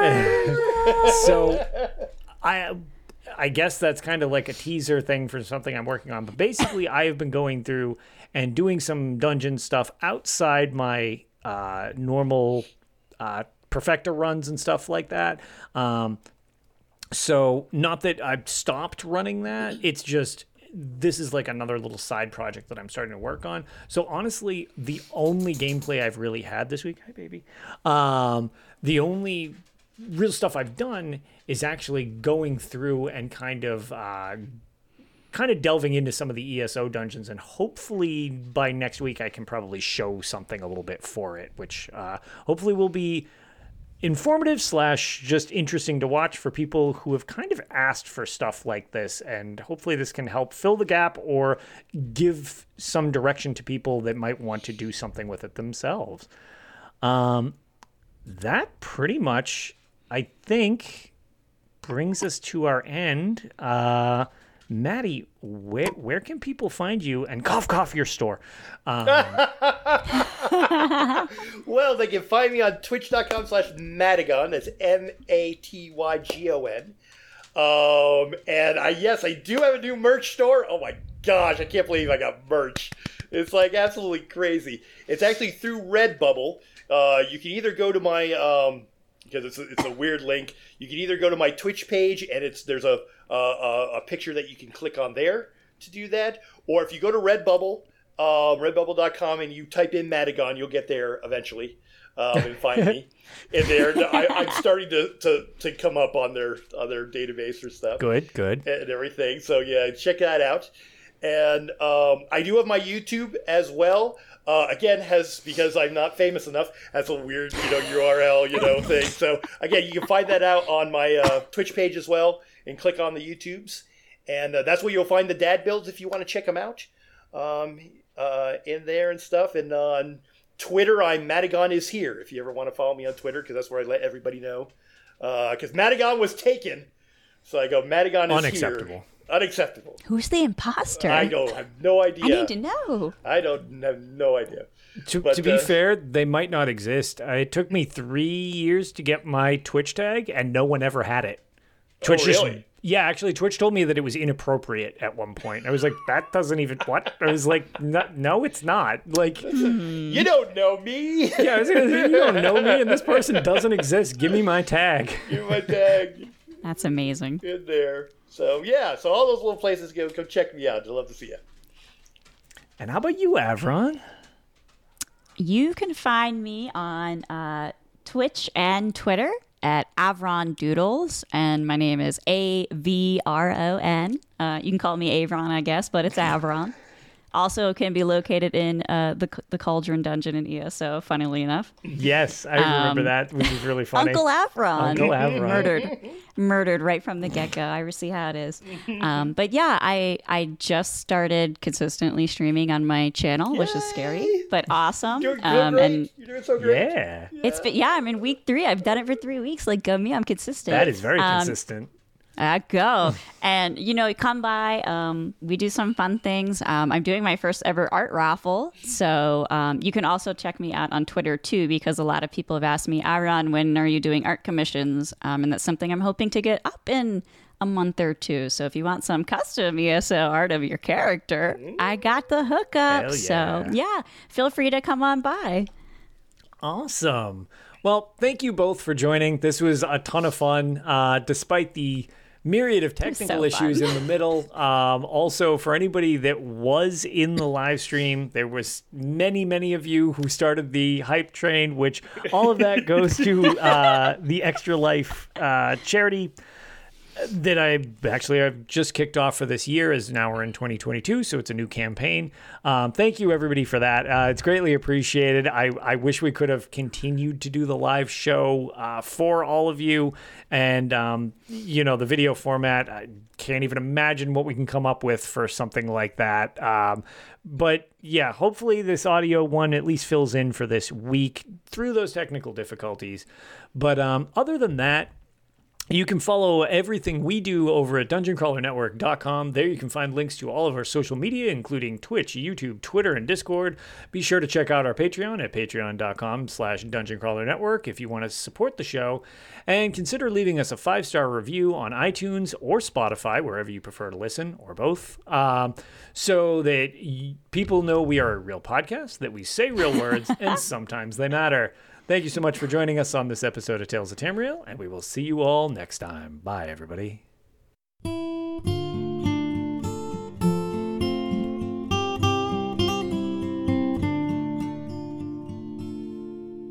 When Akatosh slew Lorcan, he ripped his heart right out. He hurled it across Tamriel, and the heart was heard to shout, red diamond, the heart and soul of men. Red diamond, protect us till the end. The laughing heart sprayed blood afar, a gout on Seir it fell, and like a dart shot to its mark down in an alien well.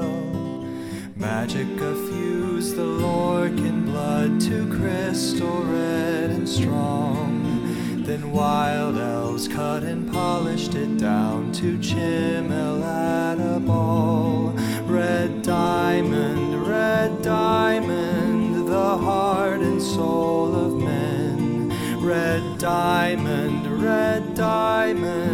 protect us till the end. When elves lost Nirn to men, Akatosh gave the stone to Saint Alesh in token of her right to sit the throne. Red diamond, the heart and soul of men. Red diamond, protect us till the end. Red diamond, protect us till the end.